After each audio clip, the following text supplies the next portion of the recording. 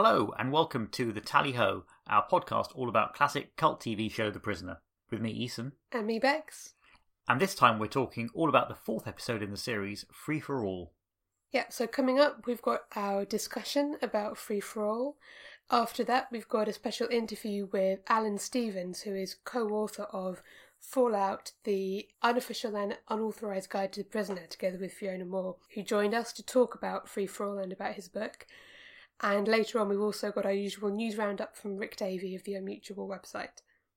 Free for All was the fourth episode in the broadcast run, but I think it was actually the second one made in production order. And notably, it is written and directed, at least in terms of the credits, by Patrick McGoohan. It was written under the pseudonym Paddy Fitz, I think Fitz being based on Fitzpatrick, his mother's maiden name. Mm-hmm. But he took the director's credit. Yeah, so there was some kind of falling out along the way between McGoohan and Don Chaffee, who was originally directing the episode. And McGoohan took over quite a lot of the interior filming that they were doing on Boreham Wood, and in the end got the sole director's credit on the episode. But evidently some of the external stuff must have been filmed by Don Chaffee, because it was done in the initial Portmeirion shoot. Yeah, and I'm not sure how extensive the falling out really was, because Chaffee directed, or was at least credited as the director of the pilot, Arrival, and also did, I think, Chimes of Big Ben, which we covered a few weeks back as well.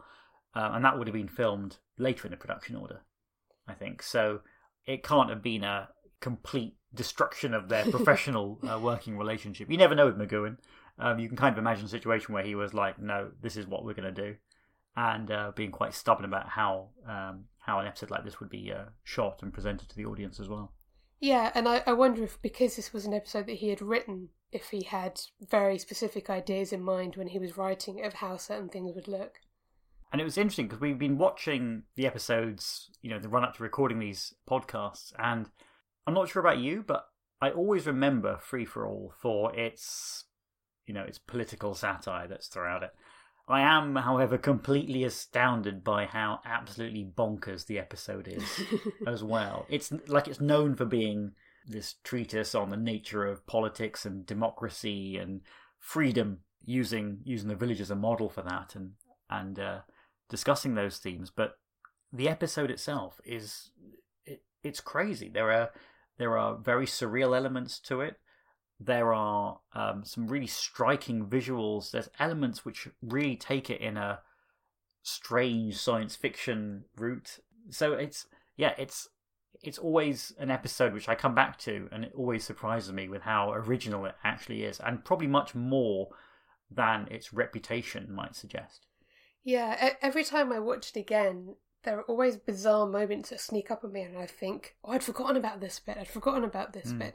Because the thing that you remember afterwards is a lot of the political stuff, and it's sort of known as being one of the political episodes of The Prisoner. But there are some bizarre, surreal images that you wonder where in his imagination they came from. Yeah, and I wonder whether, given that this was the second one that was made, if it was also one of the second episodes that was actually written as well. And maybe more in keeping with the kind of tone that McGoohan wanted to establish with the series. So I think this almost comes across as a McGoohan Unleashed kind of episode, where he's basically saying, that was Arrival, this is where this show might be going, and it can basically go anywhere I want it to go.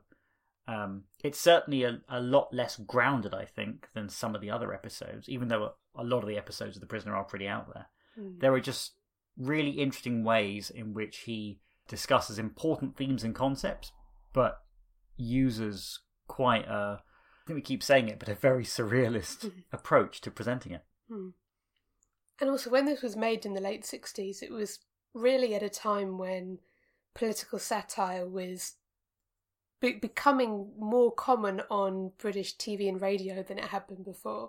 I think certainly up into the 50s, it wasn't done. You weren't really supposed to make fun of politicians and royalty and all this stuff. But certainly in the 60s, on radio, a lot of radio comedies, and also on television, it was becoming more acceptable to poke fun at institutions that had been around for hundreds of years. And you can kind of see this episode as being in line with that, but it's also just doing its own thing.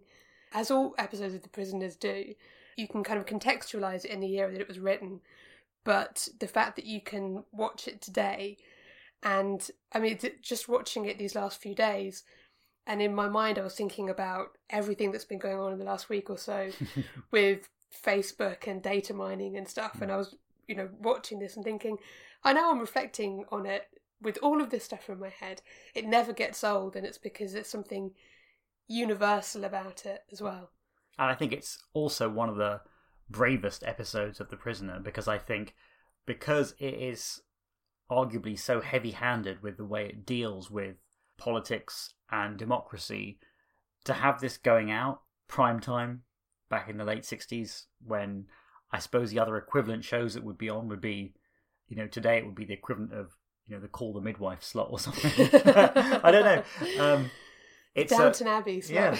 Yeah, it's striking that this was actually, on television, and this was what he was putting out for everyone to watch. Yeah. And there's one particular thing to mention about this episode which has caused much consternation for cosplayers over the years, which is the lapels on McGowan's jacket. Yeah. If you watch carefully, you'll see that in some shots, the white piping that goes around the edge of the lapels on his famous jacket has a break in the corner where there's like a little cutout section, and it's not a continuous piece of piping. And in other shots, it is a continuous piece of piping. And this is dependent on whether it's the external filming they were doing in Portmeirion or the internal Borehamwood shoot that they were doing. Yeah, and that happens throughout the series, but this is the first episode where it's really notable. And I think, in light of the milk-drinking, large red phone appearance drinking game that took place during our discussion of A, B, and C, I think every time the lapel piping changes in this episode, you should have a shot of something. That's a brave thing to do. But yeah, it's one of those wonderful things. So I've got a jacket which does have the break in it. I think I've convinced myself that's the right way to do it because it's the one I have. But I'm sure many people have debated this, and there is, well, to me there is a right answer. But diplomatically, I will say there is no right answer to this. But yeah, it's one of those things which, again, pops up a lot throughout the episode. But that's enough rambling for us. We should probably just talk about it. Yeah, let's crack on. Everest, I presume. I've never had a head for heights. How's number one? At the summit. So, kicking off with some unusual changes to the opening credits of this episode. We're starting early this time. We're not going to get into the episode for the first few minutes. Yeah, the first thing that you may notice is that the iconic scene where you see his Danger Man picture as John Drake, when it's been put into the resigned filing cabinet and you see the X's being typed across it. So usually what you see is you see both lines of the X being done. In this opening, you see one line of X's done, and then it cuts to McGowan in the car driving down the Mall. As you see Buckingham Palace behind it. Yeah, it's I don't know why they decided to change it. I know I was reading Alex Cox's book, and his theory was that they wanted to put in a sort of iconic London landmark for overseas audiences. Yeah, I had never actually noticed this before until we watched it this time. It's a very, very quick change, and one that can easily kind of slip by. Yeah, and you watch it and you think something is different here, but it takes a while to figure out what it is. Yeah. It's a very beautiful shot of him driving down in front of Buckingham Palace. And so, again, as we mentioned before our discussion really began, the episode is credited to Paddy Fitz, who was Patrick McGowan, and also he directed the episode as well. This is the first time where, although we see Eric Portman as the new number 2 rising up from his chair and the Green Dome, it's not his voice doing the part of the conversation where he's speaking to Patrick McGowan, the in the village kind of business. It's a voice actor called Robert Reety who does it in this one, and he does it a few times as well. Yeah, and it's notable also because you never see Eric Portman actually deliver the lines, whereas in other episodes you do kind of see him saying something. It just kind of cuts to him halfway through. Why they didn't use him, I don't know. I don't know. But yeah, it's another snippet of information there. But I think that gets used a few more times in the series. So number 6 is at home. The phone rings, and it's number 2 on the other end. Yeah. So first he speaks to the operator who wants to put number 32 to him, but then he's surprised when number 2 appears on the television set as a sort of video phone. Yeah, so preempting Skype by, 40, 50 years. It's just a wonderfully surreal moment because the conversation is a bit stilted with the operator. Is this number 6? And he refuses to acknowledge that he is number 6. He talks about it being, the number of this place where he's at. And again, I think it's nice that he's still very defiant, which is in keeping with how the series has been set up. But also the fact that the call just transfers to number 2, it's also starting to show that the village just doesn't really care about his defiance sometimes. And I like the bit with the video phone where he just appears on the TV, because it's clear that it startles number 6. He immediately throws him. Yeah, because the TV wasn't even on, so they have the ability to switch the television on. There's clearly a camera there because number 2 can see him, an ability to beam number 2's image into it. So it's just the idea that they can switch on the surveillance at any point they want to. Put some chewing gum over your laptop camera. Kind of paranoia, but you just wouldn't even know where it was. But when you see the television on the shelf, above it are these 2 sort of orange-coloured pottery lions, and there are a few lines in this episode. And 2 of them as well, which becomes important, I think. Yes, 2 sets of doubles of lions. And these ones, I had a look and I found out these are Staffordshire pottery lions from the late 19th, early 20th century. You can still buy ones that survive. You can probably buy knockoffs as well. But they have glass eyes, which is why their eyes look almost completely black, because it's slightly in shadow in the shot.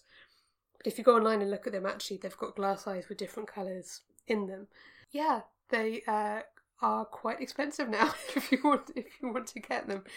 But if you Google Staffordshire pottery lions glass eyes, you'll find them. You find exactly the same ones that they used here. Yeah. So number 2 wants to meet with number 6, and number 6's response is the mountain can come to Muhammad.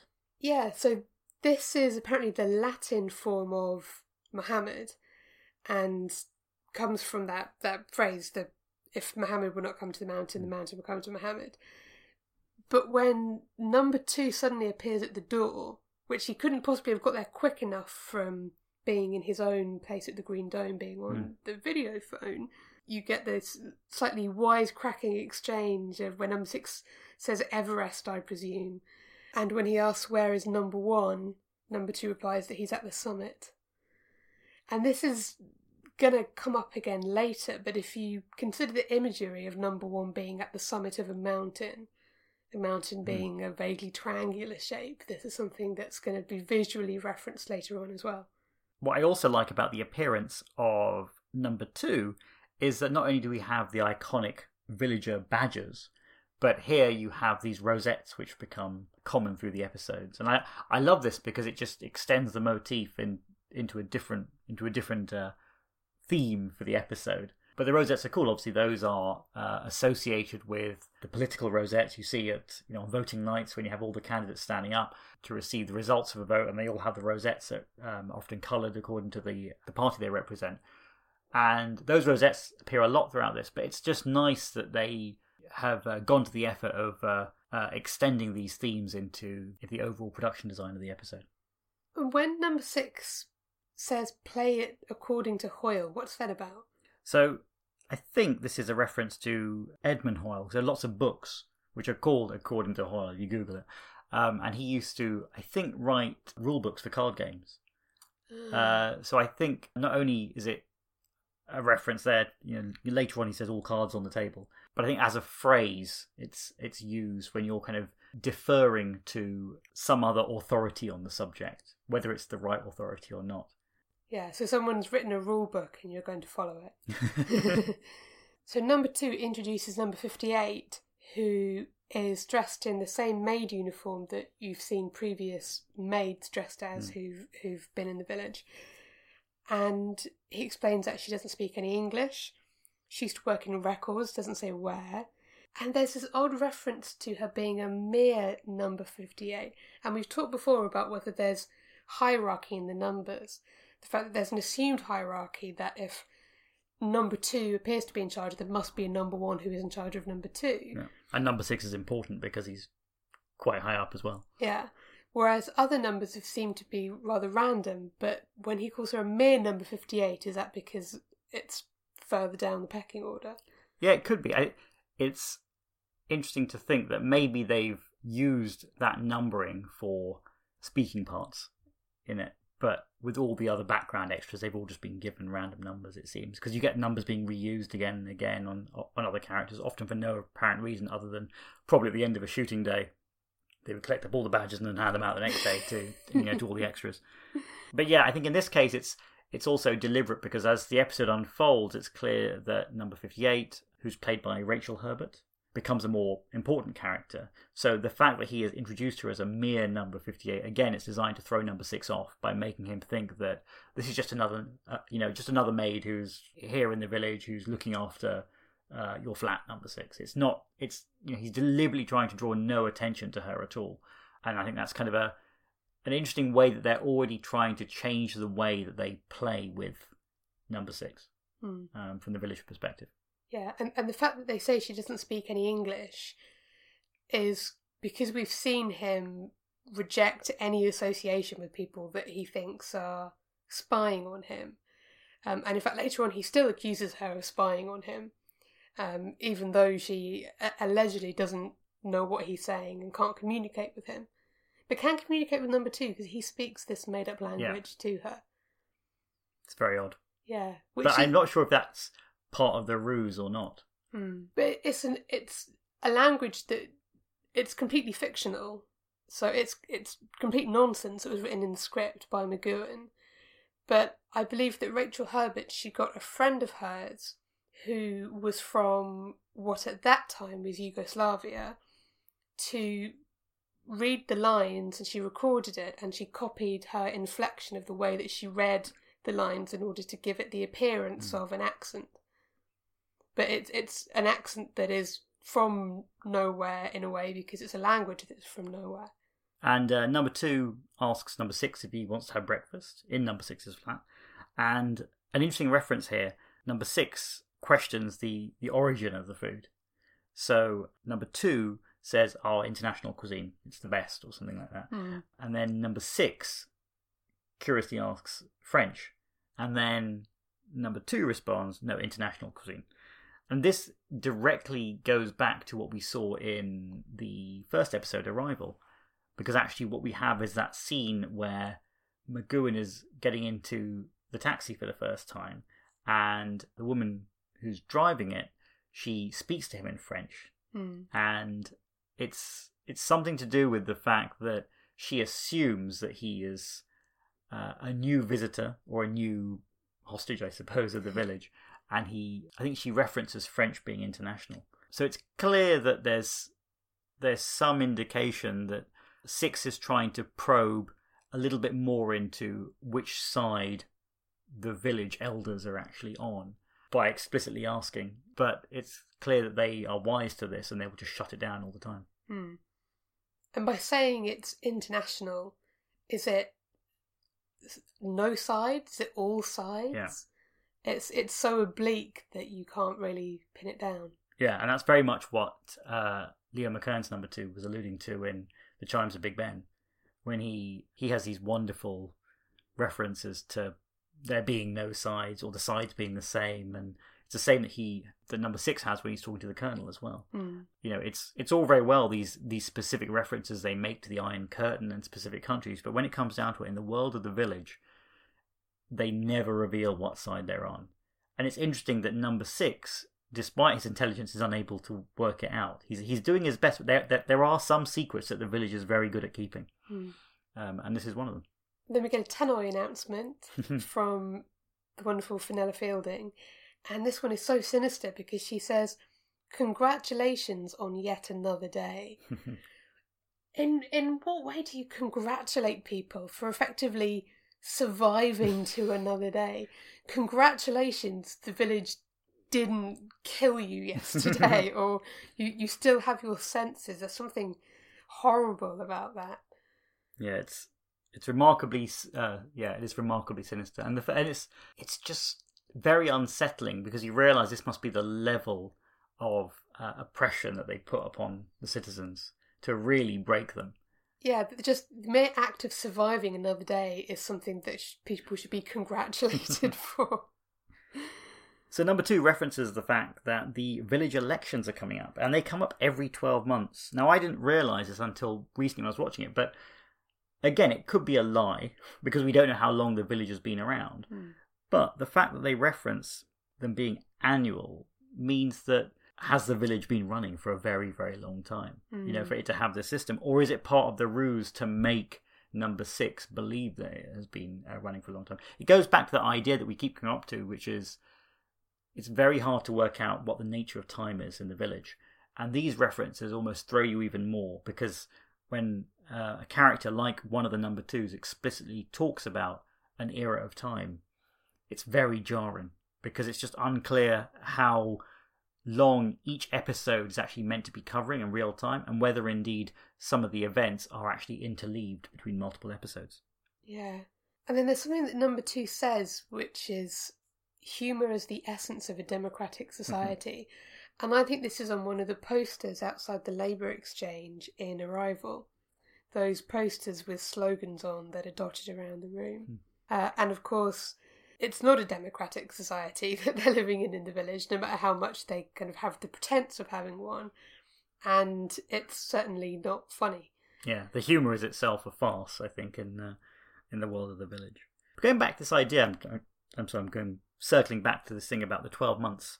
If these elections are happening every 12 months, and in this case they're here to replace the number 2, it doesn't really make that much sense, because obviously there are multiple number 2s throughout the series. And it's not the case that each episode is a year apart. So there is something going on here, which I think is just, it's probably a comment in the script that sounds very good about the annual elections, but I'm not sure whether we should take that too seriously.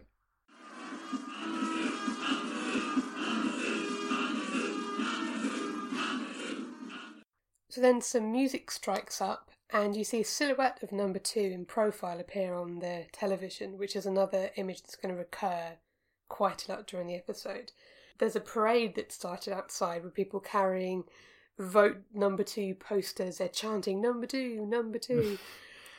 And number 6 assumes at the beginning that this is all, just a sham, that the whole pretense of an election is a sham. He says everybody votes for a dictator. That the fact that they're all parading around chanting for number 2 means that it's a foregone conclusion there aren't going to be any other candidates. And this is the first time, I think, we see the scale of the village. There are so many different extras in this episode. You see all these people, and I think it plays into this idea that this is turning into a weird kind of rally, outside. It's very strange. But actually the whole root of this is it's introducing the idea of the elections to number 6 and very rapidly playing a game with him to essentially coerce him into running, which is what's about to happen. And he doesn't seem to get this until quite late on. Actually, at the beginning, he's watching these events play out, but he's not really, as, I suppose, suspicious as he usually is in other episodes. Yeah, because number 2 says that it's bad for morale in the village for there to not be another candidate, that for the public to think that elections are a game. And he's kind of cajoling number 6 into thinking about standing against him. And you can see the cogs turning in 6's mind, where he's thinking, well, actually, if I took this opportunity, maybe I could win. But he's a little suspicious. He asks what physically happens if I do win, because he knows that weird things are done to people in the village, and he's thinking that he's not going to take this shot if something weird might happen at the end. But it's unclear at this point what his end game is here. So a lot of the episodes have centered around his desire to want to escape the village. But this is an episode that deals with the fact that he's acknowledging that there are people in the village who are not meant to be there, who are maybe like him. And it's one of those episodes which is more about him trying to understand how the village works and use that against the village to kind of get a sense of who the people are and whether he can actually, lead some kind of organized breakout rather than just worrying about getting himself out. He's clearly starting to settle into a mode where he's a little bit curious about this place. And I think the village know that, and that's what they're playing into here. Yeah, because he thinks that he can gain information of his own that he wants by standing and potentially winning, particularly when number 2 says that if you win, number 1 will no longer be a mystery to you. So there are plenty of motives for him thinking if he does manage to win, can he learn more about how the village actually functions? Can he influence the public? It's difficult to know exactly why he does it because he can't explain to anyone why he's doing it. And indeed later on when they try and get the truth out of him, they can only really tell whether he's being honest himself about why he's doing it.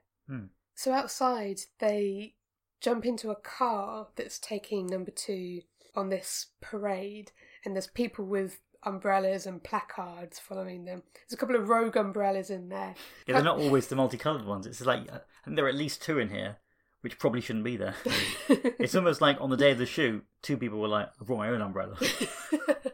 And no one seemed to do anything. One which is it's like a flowery one, isn't it? Yeah. And another one which has got horizontal stripes, like red, black and white stripes or something. It's very odd. Yeah. But they do stick out. So maybe that's part of the free-for-all drinking game. If you see a rogue umbrella that shouldn't be there, that's another shot of something. But if you were the extra who was in those scenes, that was your umbrella, you could at least spot yourself from the crowd. That's me! I had the flowery umbrella. I snuck it in. But the parade carries on and they jump out of the car so that they can go round through the archway to where the platform where they're speaking. And I'm trying to imagine in Portmeirion now where this is because I remember going there. Is that actually how you get into that with all the pillars? I'm not sure that it is. So I thought you entered from the sides. Yeah. I didn't think you came with that, but I'm presuming that it's just the way they've shot it to make it look like that. Because that's the one thing about the series generally is Portmeirion is actually quite small, and they're extremely inventive in how they shoot Portmeirion to make it seem more labyrinthine than it actually is. Again, they don't emphasise how big it is, but they also make it seem like there are lots of winding roads that go all over the place. And it seems a little bit more intricate than it actually is. So I bet they just shoot somebody walking down one bit and then appearing from another bit to make it seem a bit more expansive. And then number 2 introduces number 6 to the crowd as a recent recruit, which calls into question where in the episode order this should go, and describes him as militant and individualistic, but that it's he's living up to his duty to the community to stand for office. There's this recurring idea that, and not in the show, but just in general, that politicians and public servants are, doing a noble thing in serving the public, and yet, for the most part, people don't really believe that they are in fact serving the public, that it's rather hypocritical that they're actually out for themselves. That's just a very generalised opinion of most politicians. Not all politicians.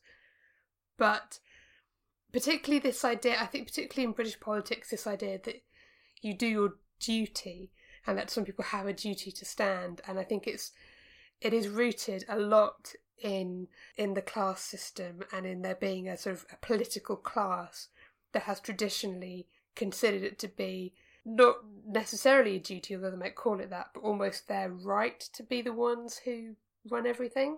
The kind of people who would join the civil service or who would go into politics in that way. Yes, then he hands over the megaphone to number 6, who addresses the crowd and really berates them, basically accusing them all of either being mindless rotten cabbages who have given up all hope of leaving the village, or people who have, turned over and gone to the side of their captors. Yeah, and I love the fact that number 2 is just continually prompting him. So yeah, they're loving this. They're really loving this. They're actually in stony silence listening to him say this. But it's clear that you're in a weird situation because he's in his head, he's whipping up a bit of a frenzy in number 6. He's making him believe that this is a real thing. And number 6, for once, I think is getting swept up in the village antics, which usually he avoids doing. But one thing that I think we'll come back to probably towards the end of the episode is the fact that if you watch this episode in broadcast order after A, B, and C, this is the start of something very interesting which the village is doing, which is in A, B, and C, comprehensively, number 6 has got the better of the village. He turns the game that they are playing on him onto number 2, and he reveals that he can outsmart them. And it's interesting that if you do watch this after A, B, and C, this is the village quite forcibly reciprocating. What they're saying in a weird kind of way is, we can mess with you too. And that's basically what they're doing. And I think for all these arguments about which episode goes where in the viewing order, I'm not saying this is the right way of doing it with A, B, and C followed by Free for All, but when you watch it, you can conceptually see how this would make an interesting episode 4, because you've had a few different types of episode in the first 3, and this is one which is showing how the village is able, on their own turf, rather than having number 6 have to go somewhere else like he does in Chimes of Big Ben, for example. It's within the village. The system is designed to really play with number 6, and that's really what they're doing, almost in retaliation for the way that he humiliated the number 2 in ABC. And his rant at the village population descends into a bit of paranoia, and it's interesting that earlier on, of course, he was saying that everyone votes for a dictator, and he meant that as a jibe at number 2, and the fact that the election was probably going to be a sham, and the village couldn't possibly really be holding free elections. But some of the stuff that 6 comes up with in this speech is very apparent, particularly when he talks about who is standing beside you now. Some of you have given up, but some of you are on the side of your captors, and who is who, and I'm going to find out which. And it's a slightly nasty form of politics that you see quite often, of effectively pitting people against each other and stoking up fear and paranoia. Not that fear and paranoia aren't justified in the circumstance of being in the village, where half the people there probably are the people who are keeping you there. But just in general, this episode it's not clear cut as to whether 6 is doing the right thing a lot of the time. Yeah, I think we'll come back to this probably a few times, but it is very much a discussion on the nature of democracy. And I think, in a strange way, it critiques the way that democracy works by putting it up against the dictatorship which is in the village, and showing that sometimes the way that politics is presented can actually make the lines blurred. It doesn't go, that far into it, but I think it is almost saying that there are problems that stem from the ideology that drives politics and politicians. He points out the problems, but he doesn't really offer any solutions to it. And indeed, by having number 6 even engage with some of the conversations with number 2 about this, it's not clear cut that there are 2 different sides here of the argument, and that one is right and one is wrong. Because this is a moment almost of number 6 losing his cool a little bit. And it's interesting that he is provoked by this desire, maybe, to see if he can win this election, which is odd because everything we know so far about him has always been related to his resignation being a matter of conscience. So I think it's just basically saying that there are many shades to number 6 as a character. There's also something going on about the way in which he's commenting on how political ideologies can grow and how they can be seeded almost in an instant. Right or wrong can drive people along certain paths. Yeah, because he could stand up there and say to the crowd, vote for me and I will shut this place down, and we would all get on a boat and go somewhere else. But he conspicuously doesn't do that. He doesn't actually announce that he's going to change things for the better, or give people the opportunity to leave, or shut the village down. He just says that he's going to discover, who is on which side. Yeah. It's all about what he's going to do. Yeah. So he's already got caught up in the political machine here, rather than thinking about what might be best for the village itself, which to him has so far in the series been about, like you say, razing it to the ground. What is interesting in the speech as well is he talks about, who are the prisoners and who are the warders. And I think this is probably the first time that he directly refers to people who are in the village actually being prisoners. I don't know if that's true, but it's notable that he mentions it here. But when he actually announces that formally he will run for office here, I love the fact that in an instant, all these villagers who are carrying blank placards sort of turn them round and they've already got his face on them with the "Vote for Number 6" slogan all over them. And it's strange because you realise at that point, as an audience, you kind of get a sense of it, but it's weird that we're actually ahead of Number 6 for once. He then realises that maybe he's being played. He's not sure to what end, because he can't really necessarily see what the outcome is here. But it's great that he looks and he sees everyone with all the posters already parading, and he's already got that inbuilt support, which is strange. It's basically saying that, for somebody who claims that he's trying to make his own free will decisions, he has actually been coaxed into running for leadership of the village, which is the complete antithesis of what you would argue he would want to be doing, unless his sole goal was to destroy it. But that doesn't seem to be his immediate goal, because they're selling it to him on the proviso that he will learn more about the place. It's an interesting conundrum that I think he is facing. And like you say, the fact that he's being swept up in this, it's unclear what the specific message of the episode is. And I think it's that maybe that's part of it. Yeah, there is no clear right or wrong here. This is him just critiquing the way that politics works, and how it can ensnare even the most unsuspecting people. Yeah, and going back to what you were saying about this following on from A, B and C, and the fact that in that he uses the village's game against them and turns it against them, is he thinking that he can do the same here? Because he must realise at this point that to an extent he is being played, because they knew that he would agree to run. They knew that he would walk into this trap. But is he thinking, I can turn this trap against them in exactly the same way that I did when he faked taking the drugs, got a lower dose of the drug, and was able to turn the third dream against number 2? Is he thinking this time, okay, it clearly is a trap because they were prepared for this, but if I keep going deeper into it, I still might actually be able to turn it on them and win and gain some kind of power, and if I can, I will get something out of it. Allow me to introduce myself. I am number 113, and this is my photographic colleague, number 113B. We contribute to the local newspaper, the Tally-Ho, you know.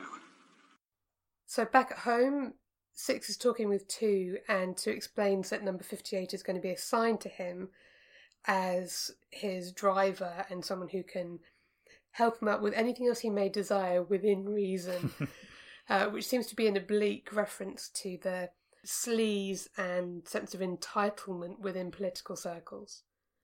And again, this is one of those conversations which is occurring between 6 on his phone and 2 on the video phone. And he goes out and he sees number 58 waiting for him. So number 6 wants to go to the town hall because he's required to attend the dissolution of the current council. 58 doesn't know where he's asking to go, so he cuts through the middle of the sort of courtyard area to a board that's got a map of the village on, and she drives her car all the way around the outside to catch up with him. What's interesting about the board this time, I'm not sure if it is there in Arrival, but it doesn't just have numbers on it. It also has letters as well. And it's interesting because the way the numbers are printed on the buttons, it looks like if there's a number, whether it's single or double digits, that's actually on the button itself quite clearly. But the letters almost seem like they're added on afterwards. So you wonder if there are replacements of different people, for example. Something funny is happening with the way the system works. And the fact that there are letters this time is important because this is the first episode also where we start to see people who aren't just numbers, they are alphanumeric as well. Yeah, so there's a 4D and a 3E and a 5 on this. who are any of these people who are between 2 and 6? We never meet any of them. It's odd that they've been added on, because it must have been there for a reason. Otherwise, you would have just put different numbers on there. So there must be some meaning to it. But it's unclear. Yeah. So using the map, she now knows where it is that he wants to go. So he gets in the car, and as they drive off, the local paparazzi come chasing after them, leaping onto the car. From the tally-ho. Yay! Whee! Yes, 113 and his photographic colleague 113B. Yes, we're getting another use of the alphanumeric system. Mm. And why you have them, it's the first time you see people paired up like this as well. Yeah. But again, you can imagine a situation where at the labour exchange, you get two people, one is A and one is B, and they get put together as the reporter and the photographer. Hmm. And he says that they haven't had such a good candidate for ages. For ages. For ages, yeah. Which again suggests how long has this been going on. And they proceed to have this farcical interview where he responds to every question with no comment, at which point the reporter announces what it is he's writing down, except for the last question, where he says, "Mind your own business," and he writes down no comment. And I think it's interesting because although we've talked a lot about the critique of politics and democracy in this episode, there's a lot which starts to come up, which is about the corruption of the media here and how they are involved in pushing specific agendas, which I think is obviously a very timely thing at the moment. This idea of fake news being put out by these people, this is just way ahead of its time. And you can, Free for All is certainly one of those episodes which will be as prescient as long as there is functioning political systems. Because you'll always see threads of it everywhere. And what seemed as satire that was, had to be told through the allegory of being in the village, it's what we're seeing on the news every day now. So. Yeah. We're literally seeing it every day on the news right now as we record this. It's a bit bonkers. But they just make up whatever they want to write. And as we later find out, it's already been printed anyway. Yeah. But also this is clear that these are the actions of the village. So it is still using the village as the model for corruption. It's not necessarily saying this is what's happening everywhere. It's saying that this is how the system works here. And again, it adds to the idea that this episode is revealing more about how the village functions to number 6 as he goes through the episode. So number 6 then sees that there is a newspaper vendor selling, well, not even selling, just giving away by the looks of it, the latest issue of the Tally-Ho. He's shouting, "Extra, read all about it." And he goes over and it's the exact double of 113B, the photographer. Yeah, but the guy who's selling the newspaper doesn't have a number on it, does he? No. Yeah. He's even wearing the exact same pink jacket with piping. And he's 6 is so shocked that he turns around and he can see 113B, the photographer, leaving, and he waves at him. And he turns back and his exact duplicate is still standing by the Tally-Ho stand. So this has been seen obviously in Arrival with the gardener and the electrician. Doubles play a very big part in the village, and I think what you were saying at the beginning is important here. We've got an episode which features lots of pairs of things. We have the Staffordshire Lions at the beginning. Yeah, a pair of them facing in different directions. Yeah, and we see similar things like that building up throughout the episode. And indeed, that theme does play out a lot over the next few episodes too. So he hands him a copy of the Tally-Ho with the headline, "Number 6 speaks his mind," which is funny in so many levels. Because first of all, nothing in the article is anything that Number 6 has said. But secondly, because the one thing the village have been trying to get him to do is speak what is in his mind, and he won't say it. He won't reveal it. But apparently, I read this in one of the guidebooks, the article itself, below the headline, is just sort of jumbled sentences. It isn't a real article that someone's written.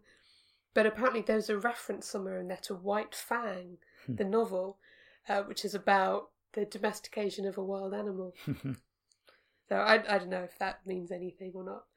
No, McGowan. It probably does. So Rover appears and effectively blocks his route away from the town hall, kind of menacing him into going inside in case he was having second thoughts. So he goes in and the disembodied voice of number 2 directs him through a different set of doors to a set of stairs that lead downstairs into this bizarre chamber where what we can presume are the council are standing around at podiums in a slightly menacing circle. Number 2 is sort of at the head of this, but then behind him there's what looks like a weird chair with a big kind of silver triangular back and a blue eye at the top of it, like the all-seeing eye symbol.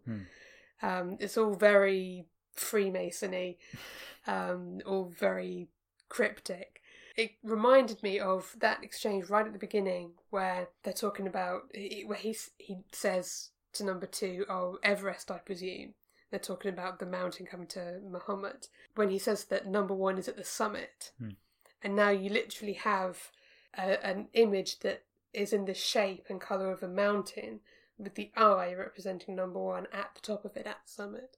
So is it watching them? It occasionally flashes, and when it flashes blue, it seems to... Yeah, you see the eye a few times in other episodes, I think, where they cut to the supervisor, and he's coordinating how things are being watched, and they something show like an eye sort of scanning around and things. In this case, I think it's more explicit in terms of what you said before, which is, he's at the summit, and I think this is meant to indicate that the overall watch of the council, the person in charge is number 1, whoever that may be. A big deal is made of the fact that this is a procedure that has to be done according to the rules of the society and the democracy that they allege to have. And number 2 goes on about how, if you're a civilised man, you want to follow proper procedure. It's one of those democratic traps where you have to follow the system that is in place in order to gain power, but that system specifically excludes many types of people who therefore cannot get power. But if you attempt to change the system, you're seen as attacking the very idea of the society itself, if that makes sense. Yeah, he's really, I think, making a really interesting point about the fact that what can be presented as a democracy can in fact be far from it. It's unclear if the people in the village are aware of what's going on, because they do seem quite drone-like sometimes. But at the same time, there are the ones in this who are supporting number 6. Now, this also goes into that argument about whether the village is designed around all of its inhabitants, or if it's designed just around 6. Because if this is a ruse, it's a very bizarre one involving absolutely everyone. But again, with all these implications that there are strange brainwashing experiments taking place and mind manipulation, it does make you wonder if the nature of democracy is based on the slightly muted response of these drone-like people.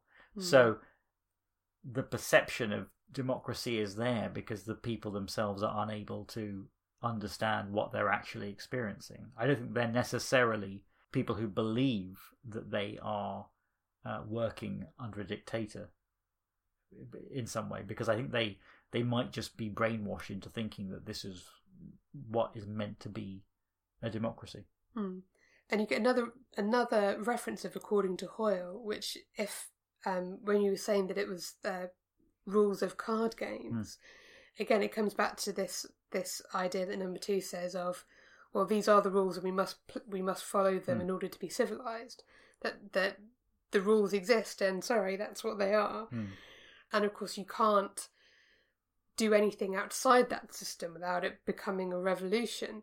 And it's interesting that in 6's big rant against the tailor's dummies, who apparently have been there before number 2 even arrived, he says this 20th century Bastille, pretending to be a pocket democracy.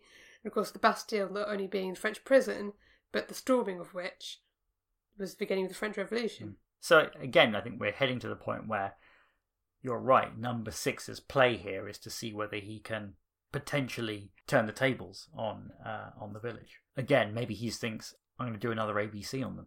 That is a term people use. It's the term I'm going to use now. Yeah, I'm going to do an ABC on you now. The old switcheroo.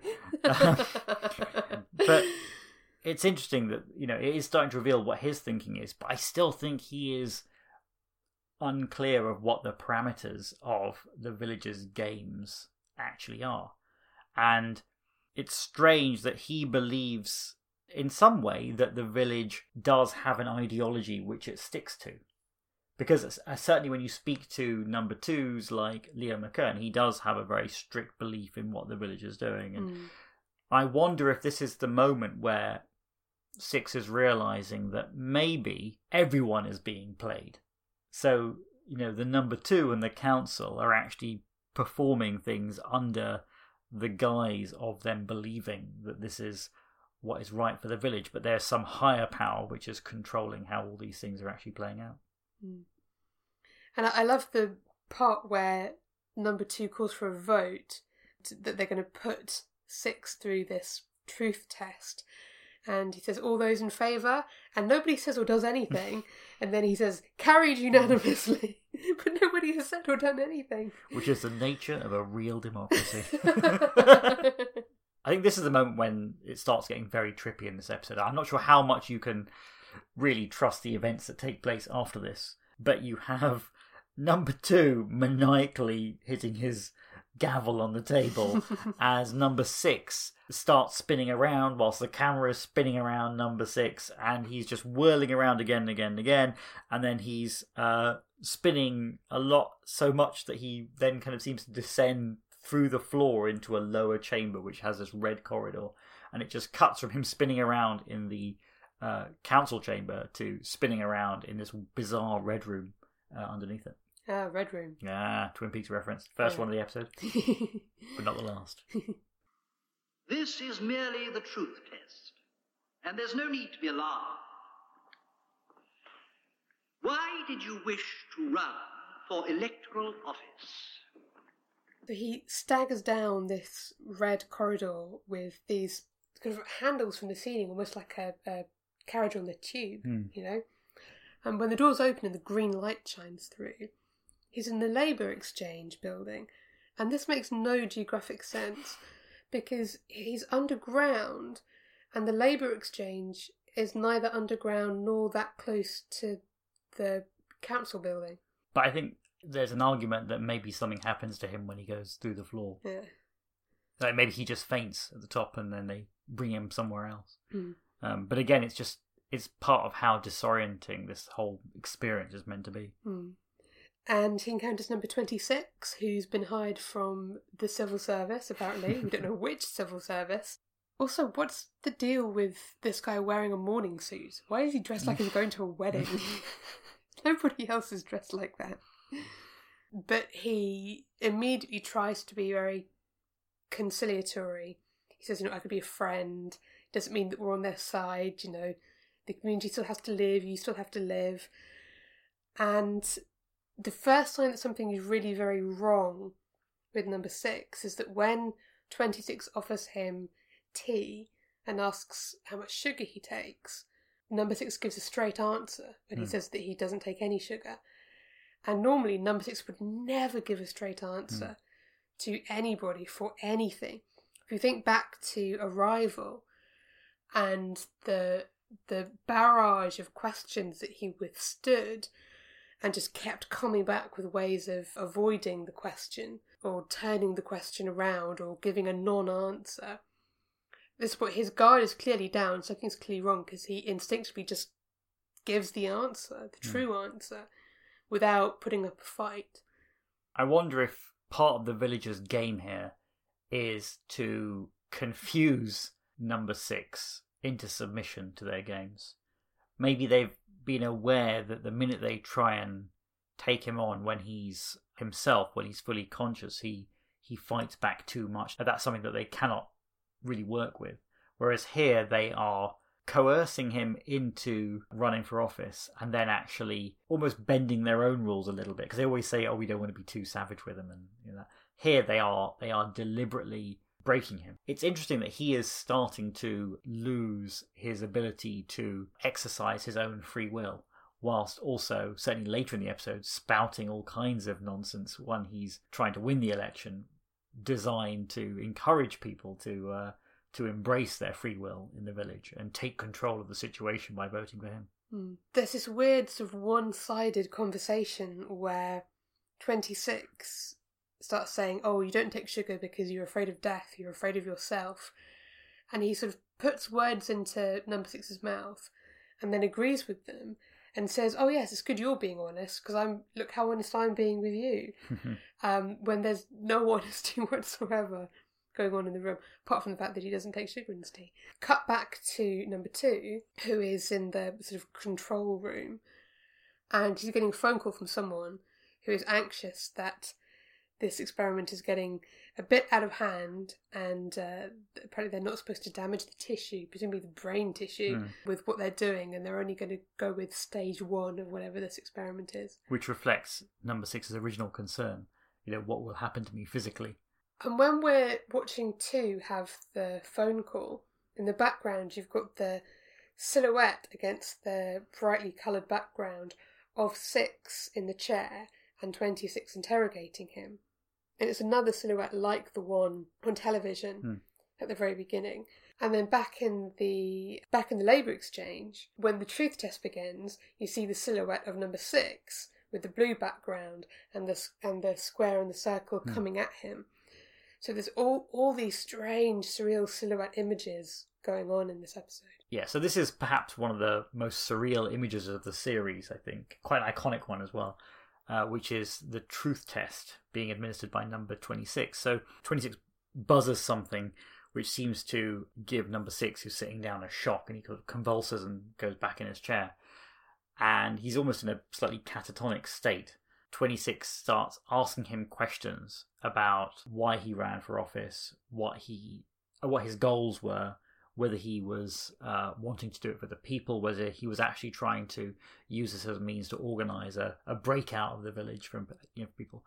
The way it's represented is wonderful. So you've spoken about the silhouettes. What we have is a large silhouette of Patrick McGoohan, and we have 2 lines coming out at like a 45-degree angle from his head or near his eyes, I think. And these 2 straight lines have 2 things on them. There's a circle on the top and there's a square on the bottom. And these 2 silhouette shapes, they move along these lines or wires as the questions are being asked, and I presume number 6 is thinking what his answers are, or at least trying to convince himself or prevent the village reading his mind in some kind of way. And it's strange. It's one of those odd things. So far we've seen silhouettes of the people who are in a room, but this is the first time we're seeing silhouettes where there's something odd about them, because those 2 lines and the circle and the square aren't actually there. So that's what's kind of surreal as well. You're seeing something happening to a person, and it's like one of those weird things where the shadow doesn't match, which is very unsettling.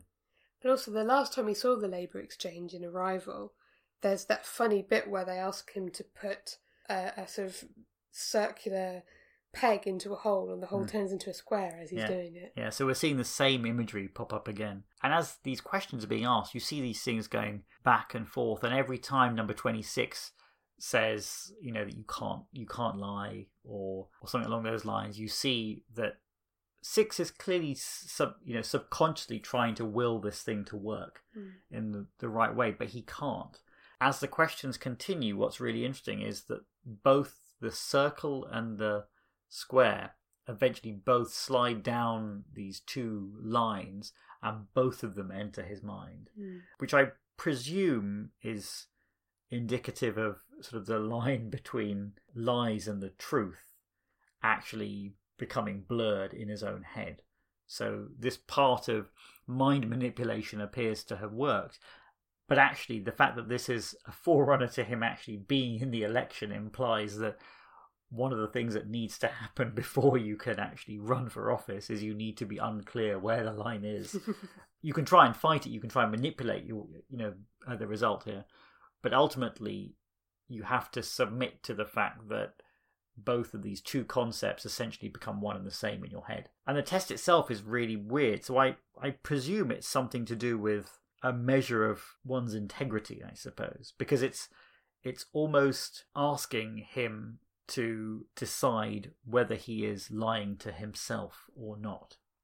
Because he's not actually giving any verbal answers, just thinking of things. And it's implied that he is giving justification to his actions, which number 26 is discussing, and that he sometimes believes that the justification is correct, and sometimes he doesn't believe it's correct. I don't know how else to put it other than, it's a measure of Six's integrity, and the fact that, again, both the circle and the square merge into his head at the same time implies that maybe he's losing part of that during this experiment.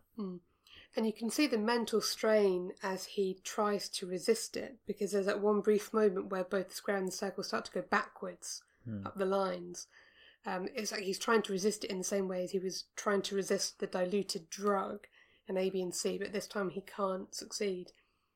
And one bit of imagery the truth test does remind me of, and this is a very tangential reference, is in part 17 of season 3 of Twin Peaks. There is a wonderful scene involving Agent Cooper coming across the entity formerly known as Philip Jeffries, and they have this shot of a figure of 8 made out of smoke, and inside it is a ball which is rolling around. The figure of 8 representing infinity, and then, well, the ball, no one's sure what that's about. But I just like the idea of that silhouette of the circle, because it just reminds me of that. That's mainly because I watch Twin Peaks all the time.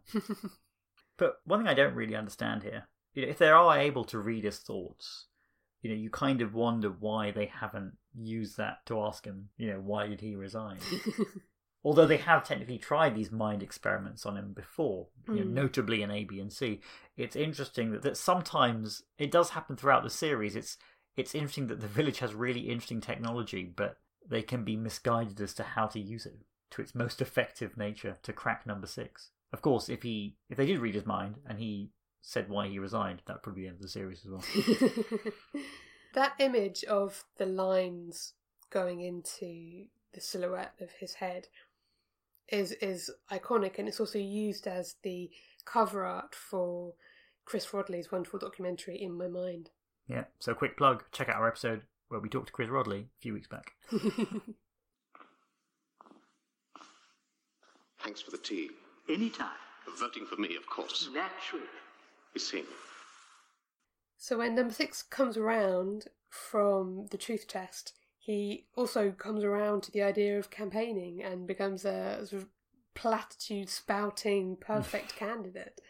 There's another parade going on outside, but this time when 113 and 113B jump on him to ask questions, he's very happy to smile and answer anything that they have with just sort of non-answers, really. Yeah, but to add to the farcical nature of what's going on in the village and in this episode, 113 and 113B have switched places. Yeah. Because now the one who was the reporter is now the photographer, and the photographer is the reporter.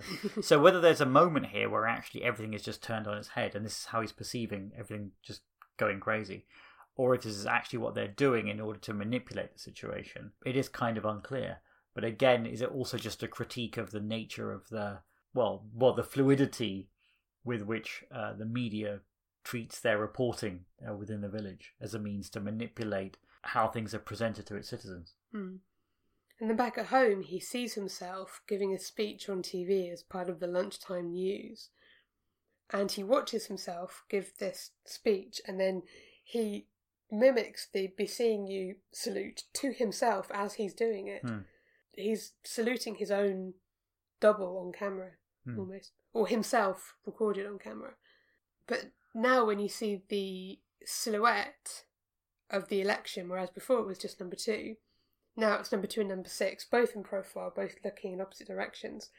And it basically makes it look like an image of Janus, the Roman god, who is a god of beginnings, gates, transitions, time, duality, doorways, passages, and endings.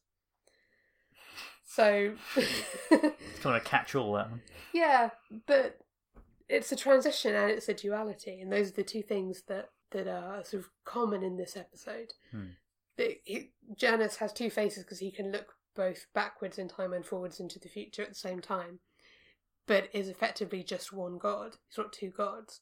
And here you have this image of these two candidates, the implication being that it's really just the same thing. I'm actually wondering that when he's watching himself on TV, is he actually... So I couldn't tell, his head is bobbing a little bit. Is he actually meant to be giving that speech? Because behind him, it looks like the archway, one of the archways in the village. That's true, but also we know that when number 2 was on his video phone, he was outside the door at some point because he was able to just turn up at a house. I wasn't sure whether he was kind of nodding along to it or if he's meant to be saying it live, and it's something to do with the fact they've introduced this communication system in this episode where people are seemingly talking live and also appearing on screens. It's almost like he's watching it back as it's happening. And then he has his conversation with number 58. And so number 6 starts coming up with these pro-village slogans like, obey the rules and we will take good care of you, as if he's trying to explain this to 58. But what seems to make something snap is when he starts to learn how to say be seeing you in her made-up language. And things start to go a bit trippy, everything goes sort of echoing, and he clearly goes into a sort of fight or flight mode and just legs it, basically. I wonder if there's something funny about the fact that he's able, obviously, now to speak this language. Is it just as gibberish as, the language which he's spouting as a political candidate as well? Is that what is that what they're really trying to say here? That he is now well versed in the nonsense speak, which he's being programmed to say. But hold on, here comes the obligatory action sequence. We can't get away without one. And this time, speedboat versus helicopter chase. Yay! So the action music begins, and we know that there's going to be some crazy thing happening. And he jumps in the car, he dashes off, gets in a speedboat, and has a punch-up with the driver and another random village dude in their boat as he tries to drive the speedboat off, all the while being followed by a helicopter containing number 2, speaking to him over a loudspeaker. And there's a wonderful bit in this. So apparently the speedboat was owned by a man named Brian Axworthy, who was local to Portmeirion. And in some of the wide shots that you see, he's the one driving the boat, which means he must be the one in number 6's clothes, because 6 is driving the boat for quite a lot of this. And there's a moment where this guy, Brian Axworthy, who was not a trained stuntman at all, he was just somebody who owned this speedboat and could drive it. He's supposed to be having a fight with the 2 other men in the boat who are stuntmen, and he's supposed to punch him in the face, but he really does punch him in the face. And apparently he was mortified about this afterwards. But the people in the helicopter who are following it shouted down, "No, it looks great, it looks great." And so I think that could be the shot that you actually see in the episode, where he turns around and punches the guy square in the face who's coming up behind him. It's great. So 6 kind of goes overboard because he sees Rover appearing. And he's starting to, try and swim away. At this point, obviously, Rover is being activated by the supervisor back in the control room. And it's not like it's slowed down, but his swimming strokes just become a lot slower. And he's not really making that much progress as Rover emerges sort of behind him, looming over him. And I think it's kind of strange because he starts to kind of look quite glassy-eyed and a bit confused. And you get then a sequence which is very, very strange because Rover kind of goes over him and you see number 6's face pressed up against the plastic. And for the first time, again, it just shows how trippy this whole thing is. We get this bizarre view of what looks like the view of number 6 from Rover's perspective. So we're kind of looking down on somebody who is drowning against the surface of Rover, sort of facing upwards towards the camera, and it's like this weird green glow, implying that inside it's like there is something sentient almost inside Rover, which is observing what it is doing to number 6. And it just all becomes very, very strange. It's unlike just the straightforward weirdness of seeing face pressed up against the rubber. This is like showing almost how all-consuming Rover actually is. And then it cuts to Rover and two little mini rovers, much like the ones that carried Nadia away in Chimes of Big Ben, dragging number 6 through the water. As again, he's incoherently babbling all these campaign slogans, which he's been saying all along. So it's almost like he had a moment of clarity when he was back in his flat, saying "be seeing you" in this bizarre fake language that number 58 speaks, kind of triggered something in him. He tried to make a break for it, but then now he's been brought back under control again. He's very subdued, and he's back in the mode which I think the village want him in, which is to be this ideal candidate in the village elections, as he's dragged back through the water and back to shore. So then he's carted off to hospital to recover from the effects of Rover, and he has a trippy dream sequence where he relives some of the events of the campaign, but it ends with you hearing the "I am not a number, I am a free man" quote that's actually from the opening credits. Yeah, which is very, very bizarre. It's also, I think, earlier in the episode, when he's talking to the council in front of number 2, I think there he also says, "Whose side are you on?" as well. Again, I'm not sure it's the exact same version of the line, the same edit, but it does sound like it's the same delivery that he used in the opening credits as well. So again, it's odd that he's, on one hand, he is, his brain is processing the election that he's being drawn into. On the other hand, he's still aware of who he is. And it's that conflict which, again, implies that number 6 is a stronger character than the village probably hopes. But ultimately, he is still going down the road of being the brainwashed candidate for this sort of faux election which is taking place. So after what seems like some brainwashing from his bedroom light, he becomes a perfect candidate again. He gives a really creepy speech standing on the stone boat. He talks about, if you give information, then you can have everything that you want. You can partake of the most hazardous sports. Where did that come from? Who wants to partake of hazardous sports anyway? I mean, I know he likes playing that crazy trampoline thing. Kosho, that's the one. But I don't think it's for everyone. And he says, winter, spring, summer or fall, they can all be yours all the time. I mean, these things are impossible. He's promising them impossible, nonsensical, unattainable things that can't possibly be delivered. And then you get a classic piece of tit-for-tat campaigning between number 2 and number 6, where number 2 accuses 6 of not having the administrative experience of manipulating a community like that one, and therefore shouldn't be trusted. Whereas number 6 accuses number 2 of working to his limit. He sets a political trap question for him by saying, "What do you do with your spare time?" It's a classic trap, because if they say, "I don't have any spare time," you say, working to your limit, you're working too hard. But if you say that you do something with your spare time, and they say, so you're not dedicated enough to be spending all of your time working for the people. But 6 has got a nice entourage of campaign supporters following him around now, whereas number 2's crowds are dwindling.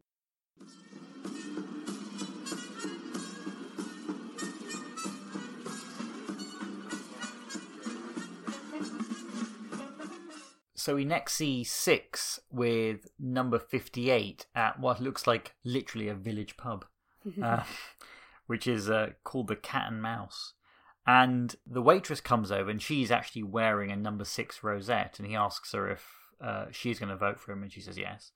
And she's offering non-alcoholic, was it gin, vodka and whiskey? Something? But he wants an alcoholic drink, and he starts becoming quite disorderly because he's not getting an alcoholic drink that's actually what he wants. Yeah, he's acting drunk already, even though he can't be. Yeah, and it's clear that, well, it's odd because, again, he's slipped into that mode where he's kind of, it's unclear who's in control of his personality at the moment. He seems very irrational almost. But we know this is probably something that's linked to, the experiments that are being performed on him here as part of this sort of brain game on making him into the perfect candidate. 58 senses that she needs to get him out of there pretty quickly.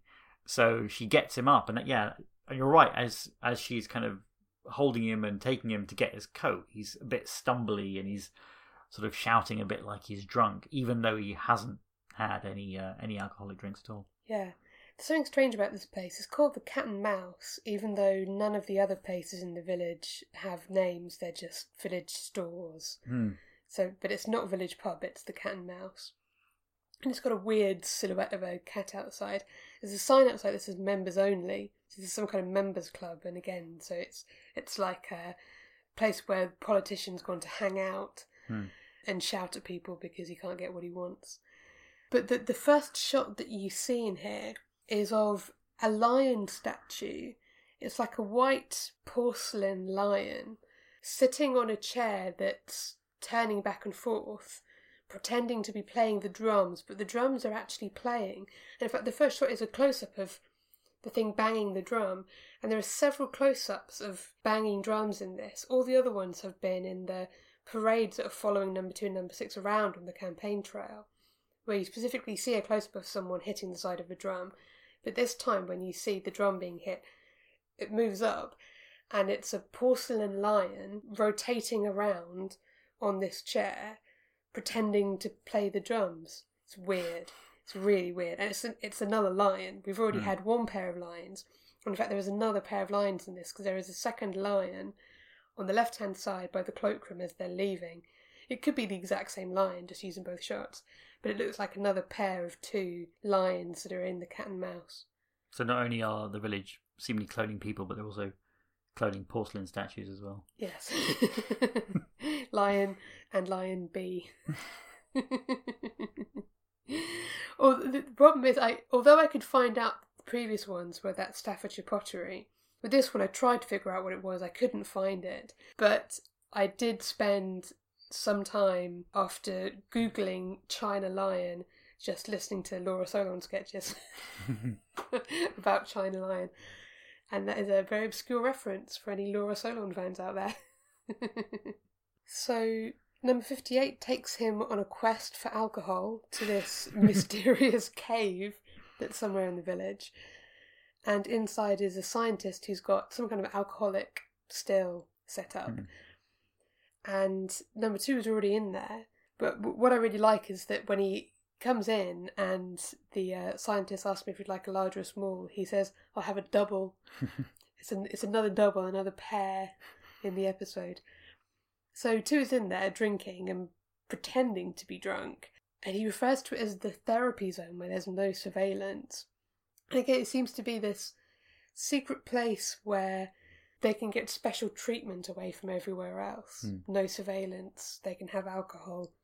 But it must only, up until now, have been used by him. Yeah. Because there's never been an obvious challenger to him as well. Yeah. And he pretends to... Well, number 2 pretends to be unhappy with the village. And he gets number 6 drinking, shows him a chalkboard on which their pet scientist has apparently been doodling his latest creations. But it's all a ruse, and whatever number 6 has been drinking... It's a double brainwashing liquid of some description. Yeah, I've been wondering actually whether he is basically starting to come to during this. So it's almost like he's under the influence of this drug for a little bit up until now, and then it's starting to wear off. Which is why there are moments of lucidity when he's walking with number 58 to this cave, and it seems like he is knowingly pretending to be drunk to her to kind of throw her off, and but he doesn't actually sense that she might be part of some bigger plan. And when he's talking to number 2, it's not like he is clearly thinking that number 2 is faking it. He believes that he's back to his original number 6 way, which is to pretend to do something, pretending he's under the influence of one of the villagers' plans, but actually he is secretly trying to turn the tables on them. But after what we've seen in A, B, and C, where he did get the better of them, what's happened here is that with number 2 actually pretending to be drunk, he has actually got the better of number 6. So, it really is the tables being turned in this episode in direct response to what happened in the previous episode. And it shows that the village do adapt to number 6 to try and work out if there are better ways to take him down. But according to the scientist, number 2, the amount of whatever this drug is that he's been administered through the drink is exactly enough that's going to take him right through the election. Yeah, so they do keep putting things in things he drinks. and that's something he never really learns throughout the series.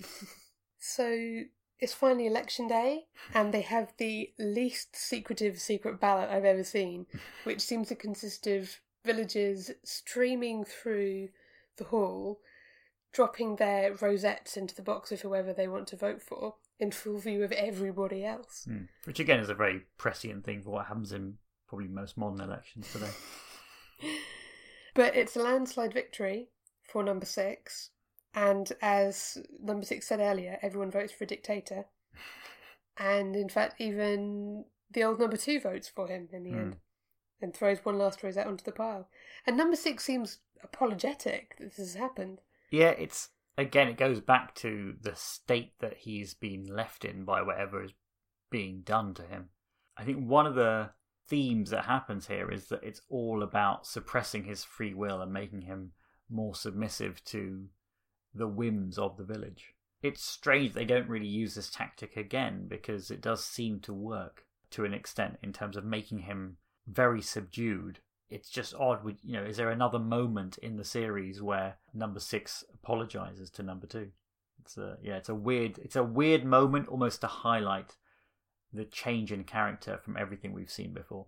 And the crowd outside are chanting for number 2 to come out, and they seem really ecstatic until they actually merge, and then there's stony silence. Yeah, for all the moments throughout the episode in the previous sort of 35 minutes or so, you've had this insane chanting of 6, 6, 6, 6 over and over again.